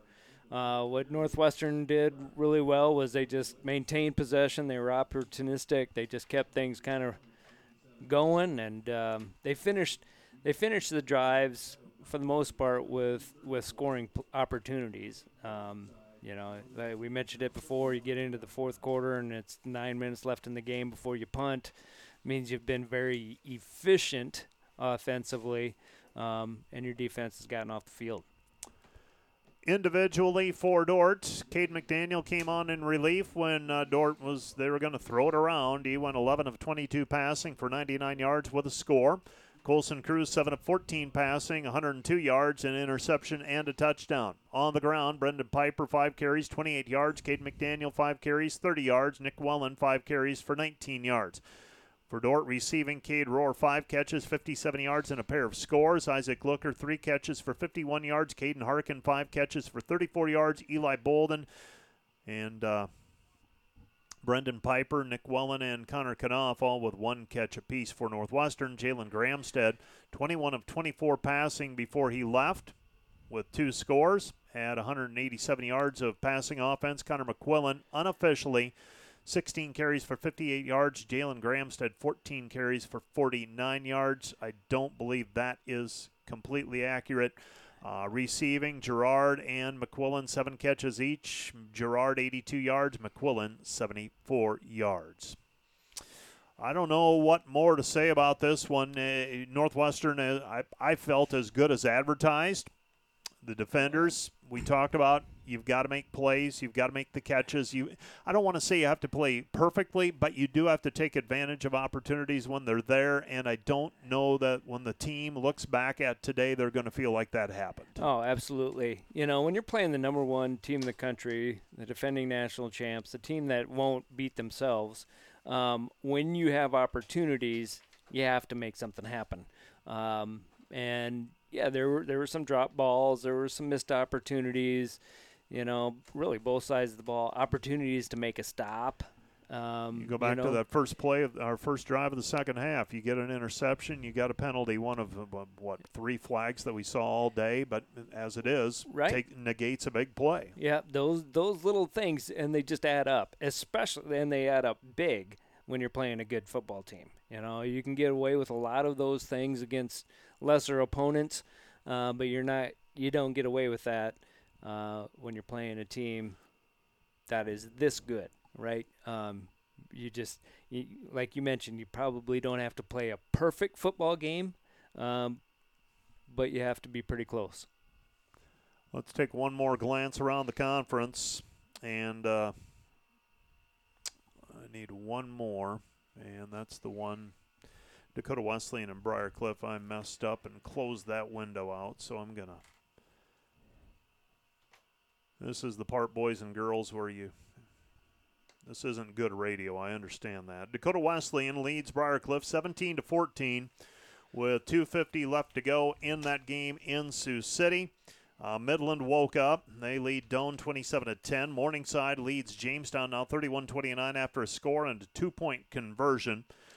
Hastings leads Mount Marty 42-34, and I know everyone is asking, what is the time? How much time is left in that Morningside contest? And I believe it's about 9 minutes. Let's double check that. It's got to be less than 9 now. Looks like about 8 minutes remaining. Morningside still leads Jamestown 31-29. That'd be quite an upset if it held up. Still got a lot of football to be played in Sioux City. So you take a look at the standings. I feel comfortable saying Midland's going to beat Doane. Midland is going to improve to 4-4 in the league. Midland and Doane's going to stay winless. Dakota Wesleyan and Briar Cliff too close to call. We know that Dordt is now 5-2. Northwestern is 7-0 in league play, and Hastings and Mount Marty also too close to call. Dordt will be back at home next week, part of a Defender Days weekend, and a big weekend on the campus. Men's basketball beginning play on Friday. Got hockey on Friday. Saturday, there will be a doubleheader of soccer, women and men. There will be football versus Briar Cliff, and there will be a volleyball versus Dakota Wesleyan. So a busy week ahead, and you're going to duck out on me, I hear. Yep, I'm going to be missing next week, Saturday. Well, we'll be thinking about you. Well, yeah, I'll be there. I'll be there in spirit. I'll be visiting with Coach Penner throughout the week, sometime this week, just to wish him luck, and I think our defenders will get back on track. We want to finish strong. Got some great opportunities still out ahead of them. This was a tough one, but they can learn from it and improve, get better next week. I know today is a tough one to swallow because you don't feel like you played your best. It's 35-14. There are 3 very winnable games coming up, and one of those is Morningside. I truly believe – I'm not saying they're going to win, but it is a winnable game. And so you go out, you got a third of the season remaining. Let's see what this team can do. Exactly. Yeah, and if you go, you take care of business against 2 teams that maybe on paper you should beat, and then go to Sioux City and beat Morningside on the road, finish off the season with only 2 losses. Hey, crazier things have happened. You can earn a lot of respect beating a team like that on the road. And so, there's just plenty to play for, and great opportunities ahead. So, strap it on and get ready to go. Yeah, Morningside opening things up a little bit on Jamestown, 38-29. So they threw their punch, but it looks like Morningside probably going to survive it. Less than 4 minutes left to go, but it shows that it can't. Here is what Dordt wanted today: a fourth quarter where you had a chance. Jamestown just did that in Sioux City. I don't think anybody would have given Jamestown a puncher's chance in that contest. Right. And so, maybe you have to play things a little bit more conservatively, a little differently. I'm sure Coach Penner is going to go back and he's going to evaluate every coaching decision we've all done that. Every coach does it. He's going to probably replay every minute of this game in his head and what coulda, shoulda, whatever. And that's important for a coach to do. You have to do that self-reflection, that self-evaluation, and learn from it. That just is, if you want to have a chance at the end of the ball game. Today we really didn't have one, but when we go to Sioux City, you just got to give yourself a chance late. We will do it again in another week. Dordt will be at home with Briar Cliff. That's going to do it for our broadcast on KIHK today. And that's going to do it. We're going to be on the air next on Wednesday evening. The Dordt volleyball team in Orange City taking on Northwestern. It's going to be a busy week, and we'll tell you all about that later on as things progress this week. But for today, it's a final: Northwestern 35, Dordt 14 from Orange City. For KIHK, I'm Mike Biker and Kyle Achterhoff. Good afternoon.